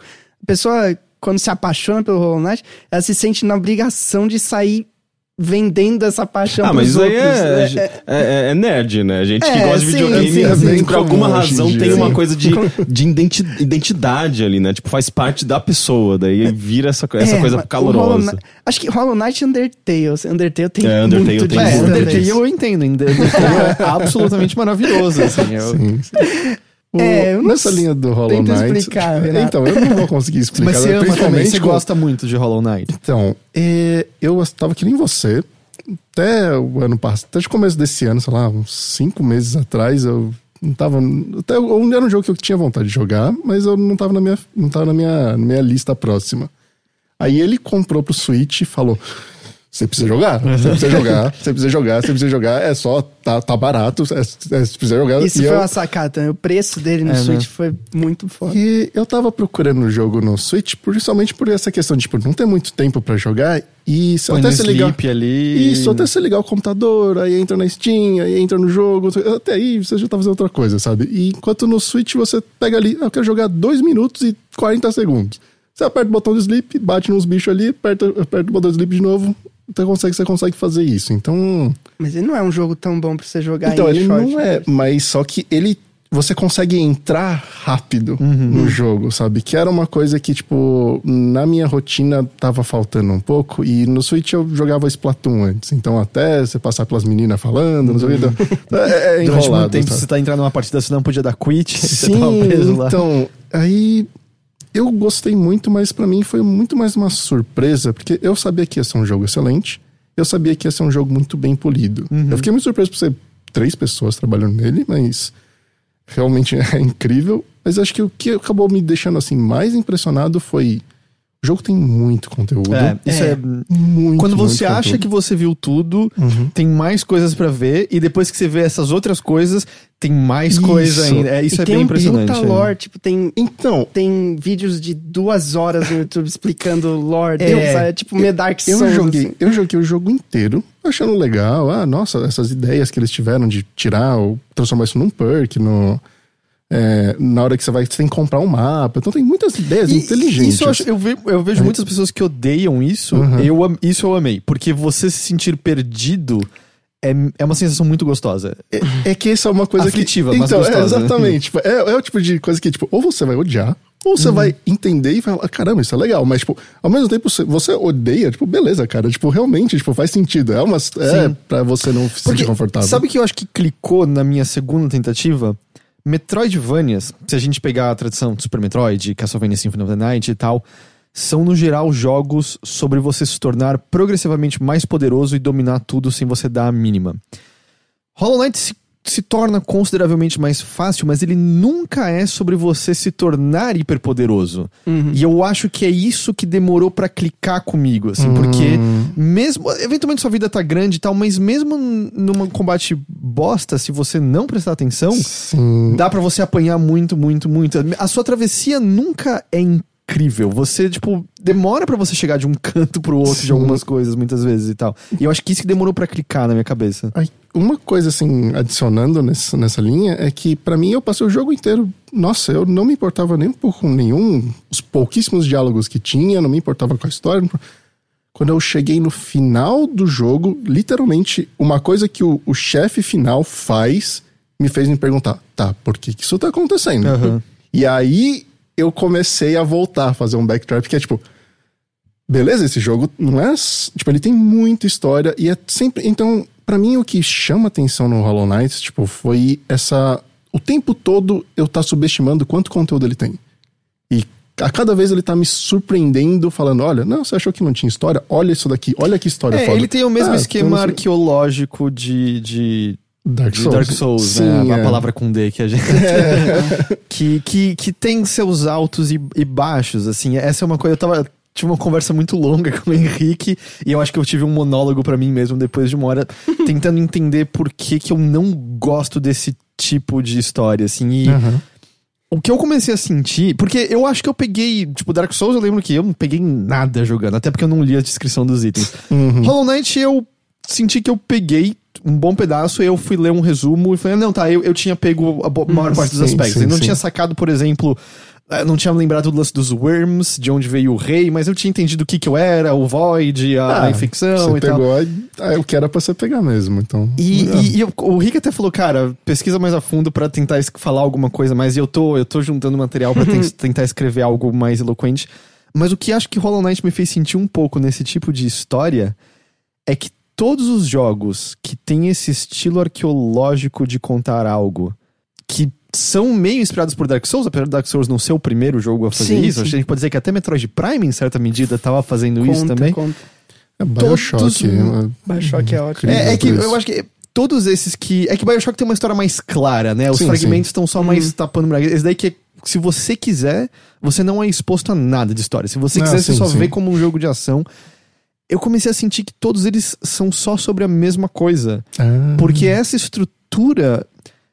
ela atiça muita curiosidade e ela faz você se sentir extremamente recompensado por fazer sacadas que estão lá pra serem feitas. Eu sinto que eu li 5 textos diferentes sobre as pessoas que ficaram maravilhadas em perceberem que o lago está acima do lugar onde chove, que é exatamente o que o personagem fala. Mas, tipo, você fica maravilhado porque você faz a conexão, mas tá ali pra ser descoberto. Mas o que começou a aparecer é que todos esses jogos são sobre ciclo de vida e morte e entender a si mesmo como um agente que inicialmente se acha exterior a isso para pôr um fim a esse ciclo, mas chegar à compreensão de que nós somos parte do ciclo em si e que finalizar o ciclo e trazer a morte é compreender que morte é também vida. E eu sinto que todos esses jogos são só sobre isso, sempre. Pior. E o que é lindo. Tipo, Sims 1985 com Zelda, né? E eu comecei a sentir um pouquinho isso só, sabe? Tipo, e de fato, quando você vai pros pormenores, é legal ver. Eu não vou entrar em detalhes, acho que pra quem não jogou, mas aquela parte lá de baixo, onde você aprende um pouco mais sobre você mesmo, e a relação que tem com a realeza. Tipo, os pormenores são legais, mas eu comecei a sentir um pouco que os temas gerais já viu essa são os mesmos sempre, assim. Entendi. Mas eu gostei dessa vez. Tipo, foi prazeroso jogar Hollow Knight. E, cara, assim, eu lembro quando... Cara, agora eu vi tudo que tem pra ver nessa porra. E aí eu cheguei na colmeia, tá ligado? Como assim? Tem isso aqui ainda inteiro aqui. Esse tanto eu entendi, eu consegui gostar do jogo, mas eu não consegui me apaixonar por ele ainda, sabe? Eu tô bem parecido com você, tipo, no sentido de... Não é o melhor jogo que eu joguei na minha vida, mas... Nossa, ele constantemente tava me trazendo coisas boas também, sabe? Então, eu recomendaria, assim. Tipo... Pra mim, simplesmente foi o prazer de estar jogando, descobrindo o jogo, assim. Achei o universo me cativa muito, assim. Isso é bem pessoal, assim, sabe? Eu gosto do lance dos insetos, acho o visual muito, muito bonito, a trilha muito bonita, então... Todo esse conjunto me cativou, assim. A trilha é importante, né? Porque também foge de uma estética mais convencional que a gente tá acostumado. É um jogo praticamente preto e branco, né? Tipo, tem poucas cores, tem um estilo muito próprio. Então, eu acho que isso acaba sendo benéfico até pro meio como um todo, né? Acaba se tornando uma referência e as pessoas pensam, tipo, eu posso fazer mais coisas que não se limitem a esse estilo, sabe? Tipo, é bom, abre o leque. E ele pode não ser melhor que o Super Metroid, eu não acho. Definitivamente. Porque eu acho que é tão difícil comparar um com o outro, né? Mas eu acho que ele é extremamente bem feito, sabe? Muito polido, os chefes são legais, os chefes são memoráveis, os cenários, né? Os ambientes são legais, são bem construídos, então... Porque a gente vê muito Metroidvania hoje em dia, especialmente né? Então, em agosto desse ano, né? Sim. E assim, eu pessoalmente prefiro muito mais algo na pegada do Hollow Knight do que Dead Cells, assim. Talvez alguém ache um absurdo isso, mas assim... É que eu já acho que eles são super diferentes, né? Dead Cells pra mim é mais um jogo de ação 2D, isso. Assim. E a parte procedural não me pega muito. Eu gosto muito quando é feito à mão mesmo, tudo, assim, sabe? Então... Mas é porque aí Dead Cells... Esse eu me consideraria apaixonado. Faz sentido. Mas foi legal, mas foi gostoso, assim, tipo... É engraçado porque eu também acho que esse tipo de experiência, não sei se tem isso, assim, porque no último chefe que te fez pensar e voltar, mas ele não tem exatamente porradas, né? É uma coisa meio constante que quando você se afasta, você percebe melhor como você foi tocado por ele, eu sinto, sabe? Quando eu me afastava de Hollow Knight, eu começava a lembrar da vibe das cavernas que eu tava explorando e tal, e eu queria voltar. Não tem um momento que eu lembro que era, caralho, lembra quando isso aconteceu? Mas o sentimento geral dele é gostoso. O jogo te chama, né? Tem alguma coisa... te chama. Eu só tive uma experiência nele que, pra quem tá jogando no PC, se você tá achando estranho, fique atento a isso. Eu sentia um input lag nos controles constantemente. E eu tenho um PC bastante bom, e eu falei, não é problema do jogo rodando. Só que na maior parte das vezes era bem aguentável. E eu achava, cara, é deliberado. É pra você, tipo, tomar ações meio premeditadas. Até porque o combate, ele é rápido, mas não é Dead Cells, por exemplo, né? E aí, eu tive muita dificuldade em 2 pontos específicos. Aquele chefe que são vários besouros gordos. Porque aí eu não sentia que eu tinha agilidade pra poder fazer as coisas a tempo quanto input lag. Esse chefe. E a última parte da arena. Porque lá eu não tava sentindo que eu tinha agilidade de jeito nenhum. Mas não era o seu monitor, alguma coisa assim? Não, então. Aí o que aconteceu? E aí, tipo, eu não conseguia resolver. Algumas vezes eram pior do que outras e tal. Aí eu meio que já tinha feito tudo que eu achava que eu ia fazer, assim, eu ainda não vi a Grim Troop, por exemplo, tem obviamente 1 bilhão de salas secretas que eu não vi, mas eu tava tipo meio, eu vou pro último chefe agora, eu só não fiz a última parte da arena ainda que eu não consegui, deixa eu tentar. E eu tentava, eu falhava, e aí começou a me irritar os controles, aí eu, sabe, tipo assim, são o momento Alt-Tab, Google... Hollow Knight Shitty Controllers. Entrei. E aí tinham várias pessoas falando de input lag. E várias falavam, desliga o V-Sync. E eu desliguei o V-Sync. Nossa. E aí eu descobri que quando eu tava com 90% do jogo, era o V-Sync que tava dando input lag. E tipo, eu fiz tipo de primeira todos esses caras. E aí tipo, não, os controles são mó ágeis, na verdade. Eles respondem exatamente tudo que você faz. Nossa, é uma experiência totalmente diferente. Mas isso é merda de videogame, né? Tipo, é muito comum, por exemplo, não sei se... Game Maker, Construct tem um bug muito específico. Se você joga alguns jogos em full screen, ele tem umas travadas, ele come uns frames, enquanto se você deixa em borderless ou em janela, você não tem esse problema. E tipo, todos os jogos com aquela engine tem esse problema. No meu computador eu detesto videogame. Mas um amigo até comentou que foi tipo o Goku tirando os pesos, tá ligado? Que foi essa sensação, tipo, eu consigo pular e dar dash no ar e bater em seguida e fazer o pogo do tio Patinhas. O timing do pogo stick era muito difícil antes. Aí eu, tipo, não, eu consigo fazer isso aqui agora tranquilamente e tal. Mas, tipo, deu pra jogar o jogo. Era justamente quando tinha muito inimigo que era o problema. Como foi os besouros gordos. Os besouros devem ter sido foi um inferno, assim. Foi. Tanto que foi a luta que eu sentia que... Foram 2 lutas que eu sentia que eu ouvia um barulho, distraía e ferrava. Foi os besouros e uma que eu acho que é opcional, que é aquele Lost Kin. Que é quando você entra no sonho do Hollow King. Sim. Porque também demorei pra sacar que ele é tipo a Gruntilda do Banjo-Kazooie, que ele prevê o seu movimento, você tem que esperar o ataque sair pra se mexer depois. Nossa, isso eu não saquei isso. Se você corre de uma direção, os disparos dele calculam onde você vai estar. Se você se mexer o tempo todo, ele te pega. Você tem que se mexer depois que ele se mexe, e aí você escapa. E aí aí a Gruntilda do Banjo-Kazooie é a minha referência pra isso. Mas Hollow Knight, é isso. Hollow Knight. Você tinha mais alguma coisa que você queria falar de Donut Count, Henrique? Não sei, eu acho que não. Não? Ok. Não, eu poderia falar por muito tempo, porque eu gosto dele, mas eu acho que a gente tem outras coisas. Você tinha mais alguma coisa que você queria falar de que você anda jogando? Do que... Bom, eu ia comentar do Hollow Knight de um tempo atrás, mas... Chega de Hollow Knight, já era. Mas o que eu joguei recentemente, que eu... Joguei muito pouco ainda, mas eu tô achando incrível, é o Stardew Valley. E fora ele, eu joguei um pouco do Monster Hunter também, o World, da computador.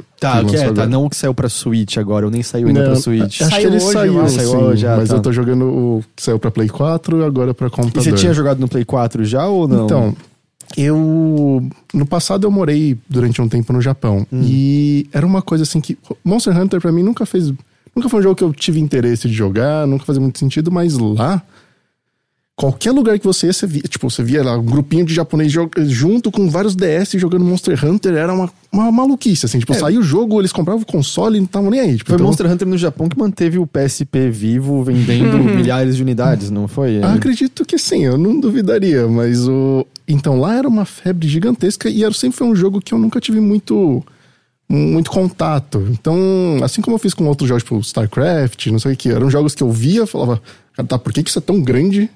Vamos dar uma olhada no que era. Eu fiz isso com agora o Monster Hunter World. E tá sendo uma experiência bem legal, assim, No começo eu achei ele meio repetitivo e tal, mas agora eu posso dizer que, tipo, eu entendo por que os japoneses jogam tanto, por que eles voltam, qual que é o brilho do jogo, assim, que, principalmente você jogando com amigos, a experiência é incrível, assim, tipo, é um jogo muito bem, com muito carinho ali, e realmente eu tô gostando bastante, assim, do pouco que eu vi, eu tô gostando bastante. O World foi o que fez o Ocidente sacar, né? Acho que sim, porque uma foi parte, né? mas, já tinha, mas é que ele porque teve um sucesso gigantesco, o World. Não, então. sim, mas tem gente que realmente não entende, não gosta. Eu tô no meio ponto ali, no meio termo, porque eu sempre joguei e eu sempre chego no mesmo ponto. Por que eu tô jogando essa merda? eu jogo pra caralho e, tipo, eu joguei quase todas as versões, até, tipo, antigamente, e eu nunca terminei nenhum, e não pretendo, porque são jogos que começam a ficar muito difíceis. E chegando naquele loop constante, né? Você percebe que você tá num loop infinito de eu quero matar esse monstro pra conseguir uma armadura melhor, pra matar esse monstro pra conseguir uma armadura. Sim, exatamente. E daí, tipo, eu não sei, a última versão, por exemplo, eu só parei porque expirou a minha PS Plus, e daí eu não podia mais jogar online. E sem jogar online, você tem, tipo, simplesmente tem monstros que você não consegue matar, sabe? Mais do fim do jogo, assim. Eles ficam muito difíceis. E daí eu não tinha nenhuma razão pra jogar, só pra me frustrar, sabe? Eu chegava lá, tentava enfrentar um monstro, perdia 40 minutos, perdia a partida inteira. E, sabe, tipo, acabava se tornando mais frustrante do que gratificante. Daí eu parei. Mas pra mim ele claramente é um jogo, assim, pra você jogar com outras pessoas. Vai ser tipo, meio solitário, né? Também jogar sozinho, sei lá. Pois é, não, até gostava, assim. Eu me dou bem, assim, em jogos single player. Mas não sei, sabe? Já tinha chegado naquele ponto no qual eu tava questionando, sabe? Por que eu tô dedicando mais tempo a esse negócio que não vai me transmitir nenhuma nova sensação, eu não vai mais nada de novo. E daí eu caí fora. Entendi. Eu sou assim também. E é engraçado que é um jogo que, né, ele simplificou muitos aspectos em relação aos anteriores, mas não me pergunte como é ainda pra entrar num jogo online de alguma outra pessoa, porque eu nunca consegui ficar confortável, assim, cada vez que eu fazia, eu sentia que eu tava aprendendo do zero, sabe? Tipo, não, eu falo com essa moça nesse balcão aqui, aí eu tenho que ver a cutscene do monstro, aí a pessoa pode entrar no meu jogo, e aí era só muito estranho. É bem esquisito mesmo. Ainda mais que eu tô aprendendo a jogar com outros amigos, então é sempre tipo, peraí, eu não consigo entrar. Você tem que ver a cutscene. Tá, onde que tá o bicho? Eu acho que ele tava em tal lugar. Então até o cara encontrar o bicho, ver a cutscene pra você poder entrar, você já, tipo, tá fazendo outra coisa. Isso porque você, tipo, é uma pessoa que joga videogame, entende, sabe os controles. Imagina uma pessoa que não joga videogame e fala, eu gostei desse jogo, é bonito, eu vou comprar esse jogo pra jogar em casa. Ela vai ficar completamente perdida, sabe? Sim. É uma barreira muito grande que esse jogo tem, é uma curva de aprendizado muito íngreme, eu acho ele um ótimo jogo, mas tem esse problema, assim, eu acho que ele... com certeza. E por incrível que pareça, é o mais amigável de todos. Mas isso que eu acho meio impressionante, assim, é um jogo com uma curva de aprendizado muito íngreme e mesmo assim ele é muito popular, sabe? Tipo, as pessoas... Ele tem um fator de fixação grande, assim, pro público, sabe? Tipo, as pessoas gostam e o negócio faz sucesso mesmo sendo muito complexo, sabe? Muito difícil. Antes só da gente seguir em frente, eu só queria comentar no chat, tinha umas pessoas falando, quando a gente falou lá do lance do Bia Ninja, alguém falou, quem que é Bia Ninja? E aí eu tava falando, cara, DLC, Bia Ninja. Põe personagem Bia Ninja, nova, Bia. Põe a Bia Ninja no jogo. Só deixando a ideia daqui. Aí alguém até falou, quero o amiibo da Bia Ninja. Eu queria puxar a palavra pra mim, então, porque saiu hoje, no dia dessa gravação, e eu joguei umas cerca de 5 horas. Two Point Hospital. Vocês lembram de Theme Hospital? Com certeza. Então, Two Point Hospital é basicamente Theme Hospital 2. Tem até pessoas na equipe de desenvolvimento que trabalharam na Bullfrog, se eu não estou enganado, na época do Theme Hospital. Chama Two Point Studio mesmo, é um estúdio novo, se eu não estou enganado. E eles fizeram esse jogo meio só dizendo, a gente quer trazer a ideia de Theme Hospital para 2018. E foi o que eles fizeram, assim. Se você já jogou Theme Hospital, você vai se sentir 100% confortável com tudo desde cara, assim. A maneira de construir as salas é a mesma. Tem objetos que eles claramente pegaram os mesmos. E quando você faz a sala de descanso dos médicos, a televisão que você pode botar é uma TV de tubo com aquelas anteninhas com os fios enrolados igualzinho como era no Theme Hospital e tal. Eles não escondem de maneira nenhuma a inspiração deles. E eu tô achando maravilhoso, assim. Theme Hospital é um jogo muito, muito divertido. É um jogo que é totalmente acessível até hoje, se você comprar no GOG e etc. Assim, a arte dele envelheceu bem, a música dele ainda é gostosa, então ele ainda é uma opção. Mas o 2 Point Hospital tá fazendo tá trazendo algumas ideias interessantes que não existiam naquela época, assim. Eu acho que pra quem não tem a menor ideia do que é Theme Hospital, é um tycoon de hospital. Você vai ter um hospital, você vai construir as diferentes salas. Então vai ter o médico geral, vai ter o diagnóstico geral, vai ter a sala do psiquiatra, vai ter a enfermaria, vai ter a farmácia, você vai ter que fazer um banheiro, etc, etc. Você vai ter que contratar os médicos, você gerencia aquele hospital, também desenvolvendo a cura de novas doenças, etc, etc. Só que tudo com um tom muito bem humorado, assim. Por exemplo, no 2 Point Hospital, uma das primeiras doenças esquisitas que você encontra é o light-headedness. E é uma pessoa que tem uma lâmpada no lugar da cabeça. E pra curar, você constrói um equipamento que ela senta e vem uma garra e fica desatarrachando a cabeça dela vagarosamente e coloca uma cabeça nova no lugar dela. Ele não tem em português ou não? Não, então, não tá traduzido. É uma pena. E tem muito trocadilho e tal. Ia ser meio complicado. Mas ele tem várias outras línguas. Tem espanhol, tem várias outras línguas lá. Então, assim, o trabalho foi feito, só não teve a grana pra vir pro português mesmo. Tem, por exemplo, tinha o King... É da SEGA, né? A SEGA tá distribuindo, Tinha o King Complex no original, que era um cara que vinha vestido de Elvis, ele tinha que ir pra psiquiatria. Dessa vez tem uma pessoa que vem vestida de Fred Mercury, e ela tem que ir pra psiquiatria e coisas assim. Mas assim, eles expandiram muito a questão de quantos objetos você pode colocar em cada uma das salas e nos corredores, e você tem um feedback muito melhor de botar mais objetos, aumenta o prestígio da sala, então o médico vai trabalhar melhor por conta disso, assim, é muito mais claro pra você como jogador, a interface é muito boa, é muito fácil de entender tudo que você tá fazendo. Mas uma das coisas mais legais quando você termina o hospital, você faz lá os objetivos básicos, ele te dá 1 estrela. Ele fala, você pode ir pro próximo hospital ou você pode jogar mais tempo. Aí ele põe novos objetivos pra 2, depois 3 estrelas. A cada estrela que você ganha um novo objeto que você pode colocar no hospital, que normalmente tem efeito prático. Tipo, você ganha uma nova máquina de salgadinho. Então eu peguei uma que é salgadinhos mais salgados, que mata a fome, mas dá mais sede. Então você tem que pensar no bebedouro. Nossa, isso é muito Tycoon, né? É muito... Roller Coaster Tycoon. Muito sal na batata e refrigerante muito caro. Isso veio antes. É do Theme Park. É de 94, que era da Bullfrog, inclusive. Que era muito sal na batata e refrigerante muito caro. Exato. Eu lembro. Então você destrava novos objetos, mas o legal é que a qualquer momento, tipo, você tá na fase, você ganhou uma estrela, você tá continuando nela, você clica um lugar, você vai pro mapa geral e você pode escolher qualquer outro hospital que você abriu. Legal. E o que você abriu no primeiro, tá aberto pro segundo. Então, o Theme Hospital original, ele tinha um pouco disso, de que você chegava num ponto em que você tinha que repesquisar tudo que você já pesquisou nas fases. Algumas coisas até vinham já abertas de cara, mas você passava meio que pelo mesmo processo, meio como muito RTS, que deixa eu construir primeiro essa casinha, deixa eu evoluir essa unidade e tal. E ele tá evitando isso no geral. A pesquisa que você fez pra máquina que você construiu já vai estar aberta no próximo hospital. E não só isso, você pode voltar para um hospital anterior e você tem uma sala de pesquisa que você constrói. E você escolhe o que você vai pesquisar. Então você pode pesquisar uma máquina melhorada para curar um negócio. Você pode pesquisar uma sala inteira nova.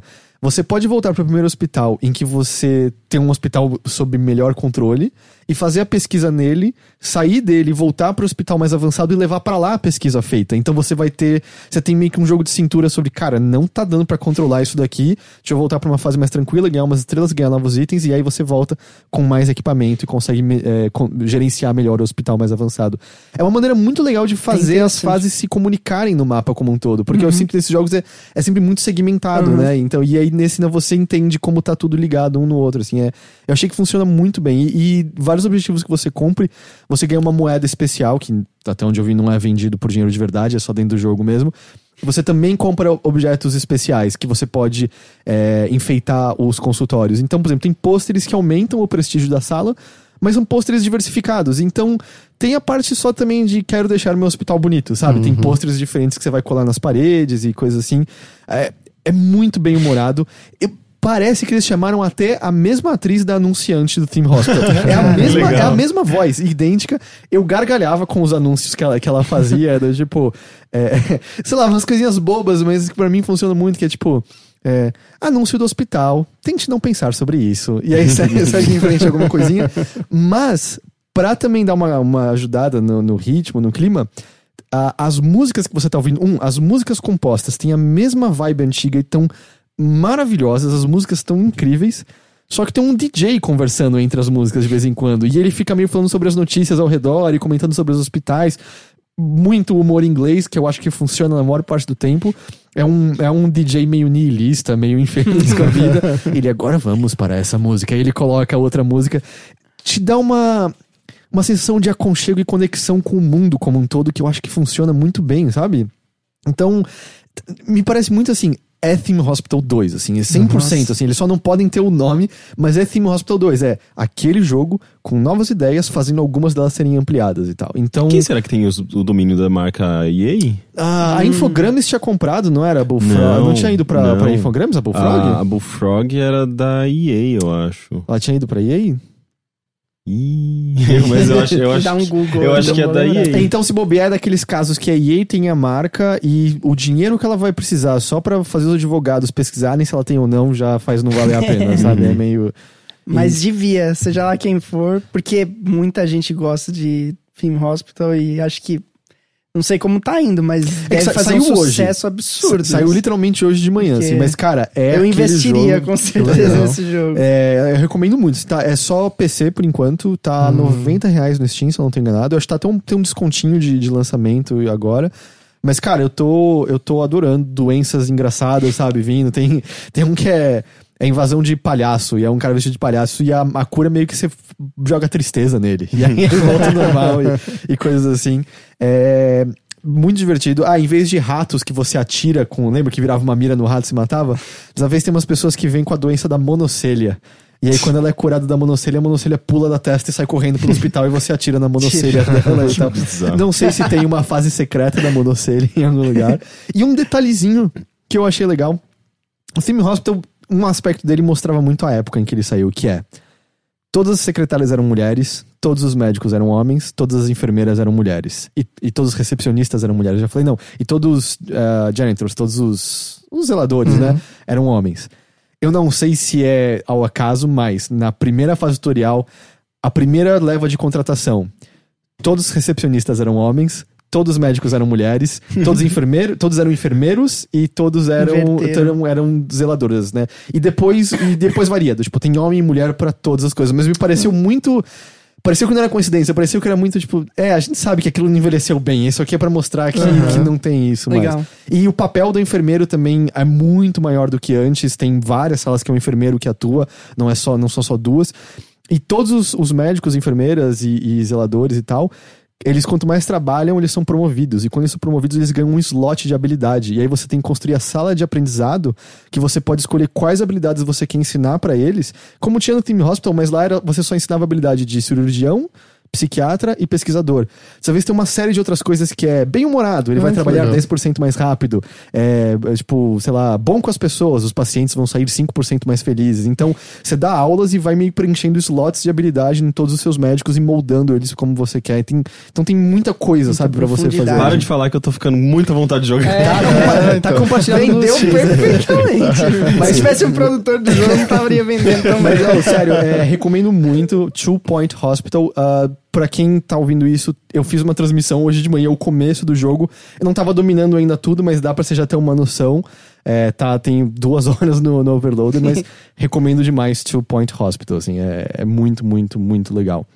E fora isso, eu só queria também falar bem brevemente do The Messenger, justamente que você falou. Eu não terminei ainda, eu tô bem perto do final. Que é um jogo bem legal, ele saiu pra tudo. Eu joguei ele saiu pra PC e Switch. São as plataformas dele. Que é um jogo que não deixa claro pra você de cara o que ele é exatamente. Eu não sei se você tá ligado disso e tal. Porque o trailer mostra, mas muitas pessoas não viram o trailer e aí vem de surpresa. Pra mim foi meio isso que aconteceu. Mas ele é um jogo com uma pegada retrô 8-bit. Sim. Inspirado em Ninja Gaiden. Sim. E as 2 primeiras horas dele são meio que isso, assim. É um jogo de scroll da esquerda pra direita na maior parte do tempo. Mata inimigos com a espada. No caso dá pra comprar umas habilidades aqui e ali. Umas plataformas legais. E o Shovel Knight do Ninja Gaiden. Quase. Eu não botaria no nível do Shovel Knight, assim, mas sim, tá meio inspirado nisso. E é legal. É um jogo, tipo, com uma pegada retrô legal e tal. E aí rola um plot twist. E eu não tenho muito como não.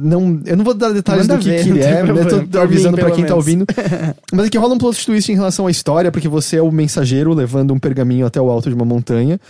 Mas no momento que você chega lá, a profecia não ocorre exatamente como ela esperava. E você tem que continuar lutando contra o mal 500 anos no futuro. E quando você vai pra 500 anos no futuro, o jogo de 8-bit vira 16-bit. E a música muda, o gráfico inteiro muda, as cores mudam. Tá no trailer, não? Tá no trailer. Porque depois que você faz, tipo, um pedacinho disso, o jogo vira um jogo de mundo aberto, em que você pode voltar a todas as áreas e nelas tem portais em que você viaja de 16 pra 8-bit, mudando as passagens e podendo chegar a novos lugares e abrindo novas áreas inteiramente novas, porque vira um jogo de caçar 7 notas musicais espalhadas pelo... Na verdade você tem que caçar 5, eu acho, mas caçar notas musicais espalhadas pelo mundo, mas vira meio DuckTales 2. Você vai pra um canto, conversa com o personagem, pega uma informação, vai pra outro lugar, pega um item, devolve pra esse personagem, abre uma passagem pra um novo lugar, ganha nova habilidade e tal. E essa ideia de mundos paralelos, digamos assim, que você troca, né, vai de um pro outro, não é nova, assim, tipo, já foi explorado muitas vezes, só que eu acho que a maneira como eles fizeram é interessante porque tem essa pegada dos visuais diferentes que remetem a eras diferentes. E eu acho que acaba sendo bem aplicado, assim, tipo, de fato é um negócio difícil de se fazer e que eles conseguiram criar um level design inteligente e tal, mas eu me lembro, sei lá, tinha um jogo no DS que brincava com isso e cada tela era uma era diferente, não era muito bom o jogo, na verdade, mas a ideia, não lembro o nome, mas a ideia era boa. Enfim, é só tipo, ele não é necessariamente original, mas ele faz isso muito bem. Não, o que eu acho que ele tem uma mecânica muito divertida que eles chamam de Cloud Step, que é quando você bate em alguma coisa, você pode pular no ar de novo. Então tem muitos desafios de plataforma que envolvem você fazer um equilíbrio infinito, tipo, bate na lamparina, pula, bate em outra, pula. É muito gostoso. Depois você ganha um outro item que faz você... Outros 2 itens que faz você navegar de outras maneiras, então... Só que por que isso funciona? Porque o controle é... sabe? Com certeza. O controle é, sabe, preciso, perfeito. Não tem V5 que... O controle é uma delícia. Tipo, quando você morre, você morreu por culpa sua, assim. Tem um detalhezinho só que me pega às vezes, que a gente tá muito acostumado que em videogames a linguagem de buracos é... Pelo menos a maior parte do seu corpo tem que atravessar um buraco antes de você estar morto. Um buraco é um buraco. E vários buracos desse jogo deveriam ser espinhos, na verdade. Porque o seu pé encostou neles e você morre. Tá. E a sua cabeça tá ajustada por uma forma que você acha que você tem aquela leniência. Mas é que você morre, mas os checkpoints são generosos, sabe? Tipo, rola aquele momento que você fica... Filha da puta, eu vou mandar um e-mail xingando esse desenvolvedor agora e tal. Rola aquele lance de Shovel Knight, Hollow Knight...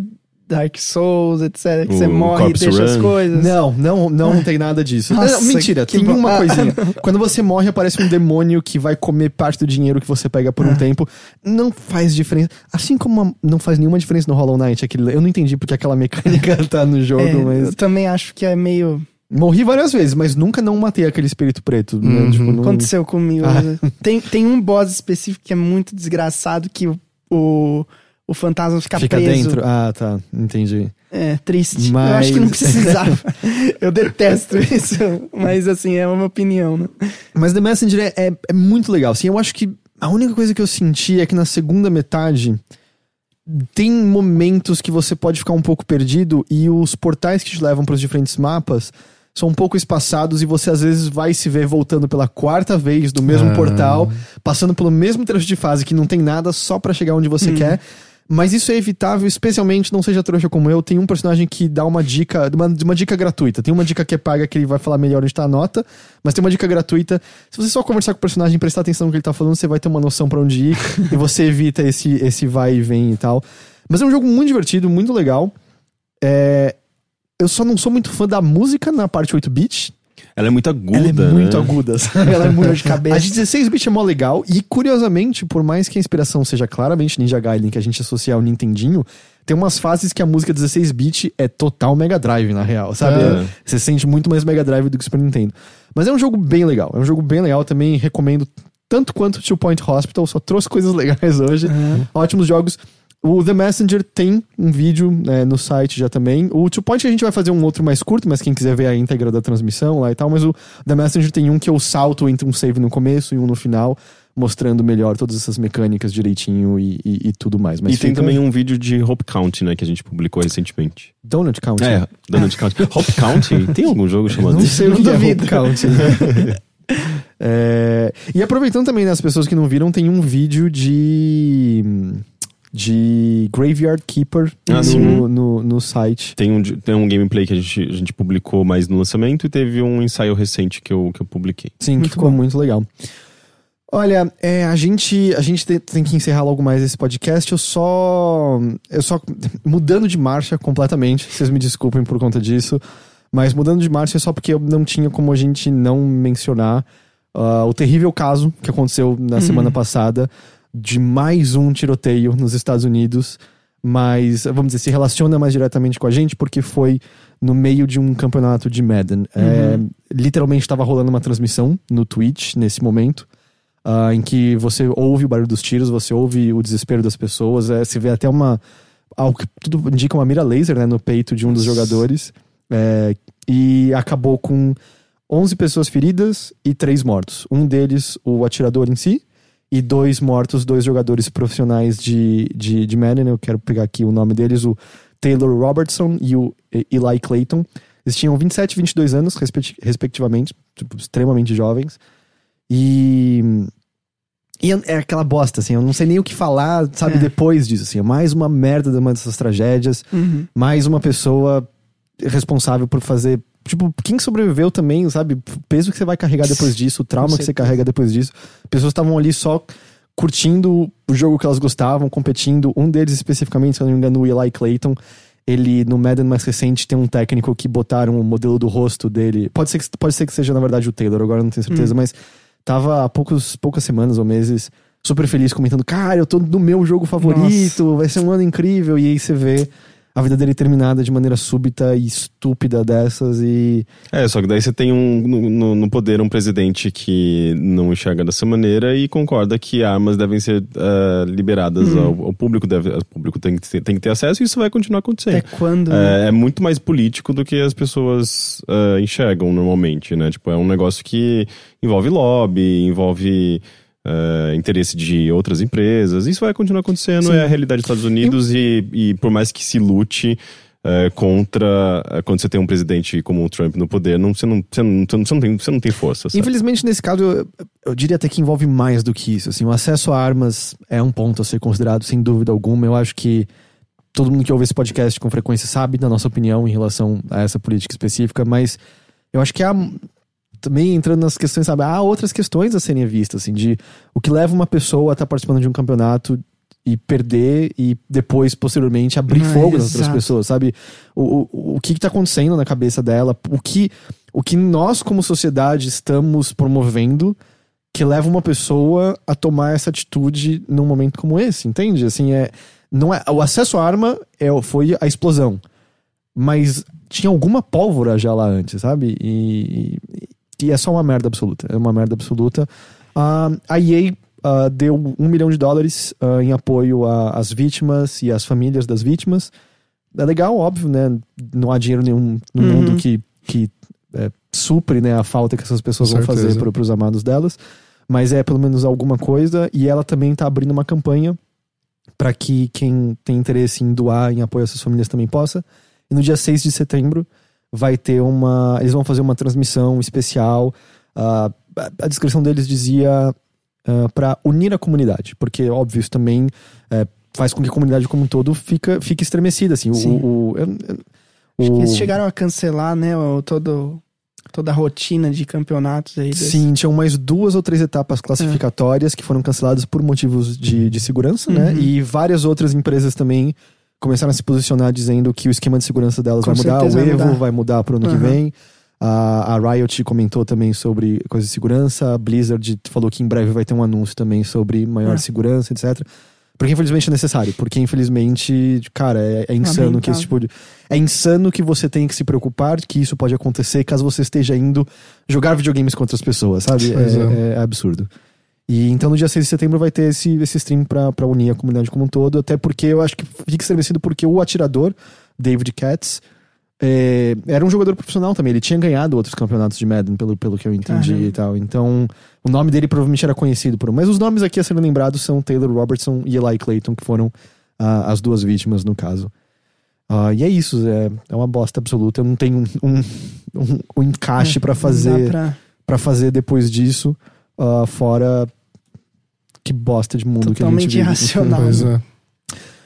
Vamos dar uma lida só em um e-mail e aí a gente encerra esse episódio aqui? Sim. Ok.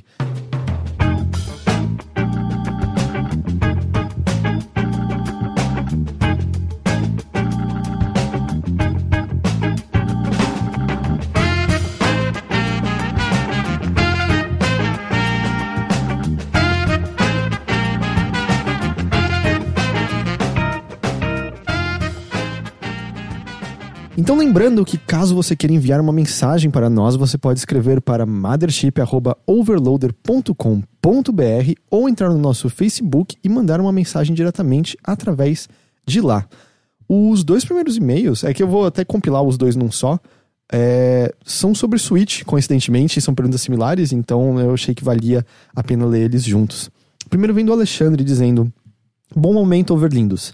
Tinha um par de Joy-Cons que vieram com o Switch e agora ganhei mais um par de aniversário. Gostaria de indicações de jogos do Switch de 4 jogadores. Já tenho os 2 Overcooked e, claro, Mario Kart. Um abraço e adoro o trabalho de vocês. E só o e-mail em seguida do Guilherme Raposo comprei um Switch em fevereiro com Mario Odyssey e Zelda Breath of the Wild, que foram jogados por longas e prazerosas horas até o final de julho. Com o final desses 2 jogos, estou procurando coisas novas para comprar na loja online para o meu console. Assisti alguns shuffles para pegar umas referências, mas não consegui muita coisa pesquisando por Switch no site de vocês. Então o que me recomendam? Parabéns pelo trabalho, que acompanham desde o Games on the Rocks. Então vamos lá. O Guilherme Raposo, que é mais indicações gerais de coisas legais, certo? Pra 4 jogadores, então, e o primeiro, o Alexandre, que é coisas para 4 jogadores. Ou pelo que usam usa 2 pares de Joy-Con. Não, ele tem 2 pares, Porque ele citou os 2 Overcooked de Mario Kart, então eu tô presumindo que é o co-op local, né? Eu recomendaria, no caso, quando você falou isso, eu falei Overcooked, mas como já foi, óbvio. Eu penso em Towerfall, que vai sair em breve, que é um excelente jogo multiplayer. E agora eu não sei qual é o perfil do segundo e-mail, que falou sobre Breath of the Wild e Zelda, mas... Quer dizer, Breath of the Wild e Mario... Mas um jogo que eu acho excelente, indie, que vale muito a pena, é Celeste. Então, esse seria uma recomendação que eu faria, mas não sei se é a pegada dele, sabe? Eu só entendi uma coisa. O Ninjin tem co-op local? Tem. Sim. Então fica aqui a recomendação, dia 4 de setembro temos Ninjin, Clash of the Carrots. Dá inclusive pra jogar com um Joy-Conzinho cada um. Então, ou seja, quem tem um par já consegue jogar de 2. Então fica aqui a recomendação. com 2 pares ela é muito melhor pra vender as coisas que a gente... E vendendo peixe também de outro jogo brasileiro, o... No Heroes Here, que saiu pro Switch, né? Saiu. Saiu há pouco tempo, saiu durante o Big, se eu não tô enganado. Ele tem um modo para 4 jogadores e ele é bem divertido. Inclusive, ele é muito mais divertido em 4 pessoas ao mesmo tempo. Pra co-op eu pensei no Sniper Clips, que é bem divertido muito também. Sim, é muito legal. O Lovers in a Dangerous Space Time saiu pra Switch também, não saiu? Acho que sim. E parece o No Heroes Here, né? Mesma pegada. E que também parece Overcooked. Sim. Então, realmente foram boas indicações. Ótimos, e tem Puyo Puyo Tetris no Switch também, que é mó legal. Se você gosta de Puyo Puyo ou de Tetris.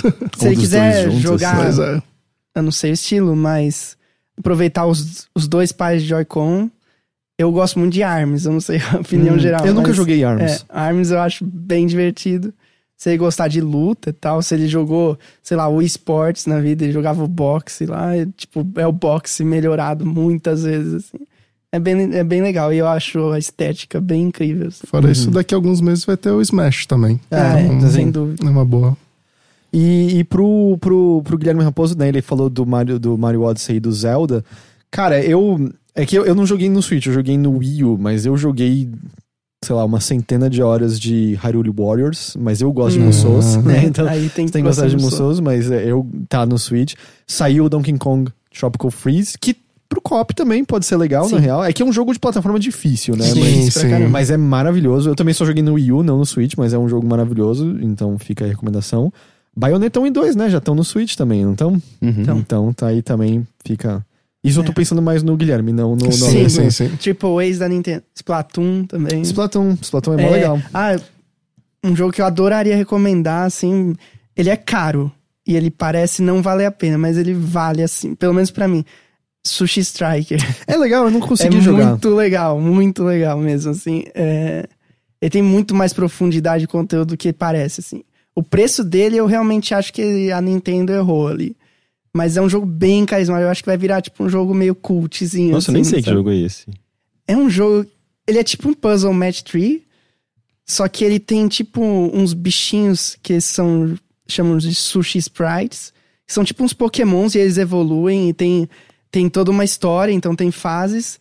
E assim, você vai coletando os pratos de sushi numa esteira, assim... E você tem que fazer no combo. Aí você vai estacando pratos. E aí você joga os pratos. É um jogo de puzzle duelo. E aí você fica jogando os pratos no oponente. E aí você ativa o poder desse sushi sprite, que é tipo um Pokémon. E aí, sei lá, transforma todos os sushis que estão na esteira em doces que te curam, sabe? Tem uma dinâmica bem interessante, assim. Mas ele é meio que um puzzle mesmo. É assim, puzzle. Tipo, é difícil ver puzzles originais, um puzzle né? meio ação, assim. Que legal, me interessei. A história dele é muito louca, assim. Tem tipo uns fascistas que dominaram todo o sushi do mundo, sabe? É muito louco. Finalmente uma causa que eu consigo me rebelar contra. E aí você quer liberar o sushi pra todo mundo experimentar essa maravilha, sabe? Fica aí. Recomendação inusitada. Só que é caro o jogo, mas é tipo uns $30. No chat a Plat tá lembrando que esse Sushi Striker tem... É Sushi Strike só, né? Tem uma demo. Que dá pra, então, né? E ela falou do Celeste, como você falou, Hollow Knight, que a gente tava falando, tá lá também. Shovel Knight tá no Switch também. Shovel Knight. Sim. Sim, eu não sou muito fã, o Rick também não, mas tem o Enter the Gungeon, que também funciona pra co-op, né? Mas, Dead Cells. É verdade. Nossa, o que mais tem é indie bom, assim. Saiu Into the Breach, né? Que também. No PC eu acho que eu joguei umas 60 horas. Eu amo aquele jogo. Caramba. É muito legal. E eu tive uma experiência bizarra com ele, em que eu, tipo, terminei em 2 horas falando, não entendi. E aí eu só fiquei rejogando pra sempre com as configurações. E é maravilhoso, assim, eu gosto demais. Eu acho que isso foram... Nindim, já 4 de setembro. Acho que já são bastante recomendações, não são? Então, gente, vamos lá, repetindo mais uma vez. 4 de setembro, Nindim, Clash of Carrots, PC, Switch, PlayStation 4 e Xbox One. Vai estar tudo ali. Co-op local e online também, então... Isso. Quem quiser acompanhar vocês, quem quiser acompanhar o trabalho da Pocket Trap, onde eles podem fazer isso? Facebook e no Twitter. Facebook/Pocket Trap e Twitter @Pocket Trap. E Twitter tem e-mail também, contact@pocket-trap.com. E tem... Pode me caçar no Facebook também, se quiser, pessoal. Twitters pessoais, vocês usam? Eu uso da Pocket a maior parte do tempo. No meu caso, eu não costumo utilizar tanto o Twitter, mas eu tô começando a pensar em voltar pra isso, então seria @Tadashi Renato, ou se não no Facebook, é Renato Tadashi. Então. Da hora. Então é isso, né? Muito obrigado por terem vindo aqui conversar com a gente. A gente que agradece. A gente... Um prazer gigantesco. Rick, muito obrigado pela sua presença aqui. Sim, senhor. Dan, obrigado pelo bolo. Eu vou comer o bolo agora. E é isso, gente. A gente se vê de novo então na semana que vem. Tchau, tchau. Tchau. Tchau.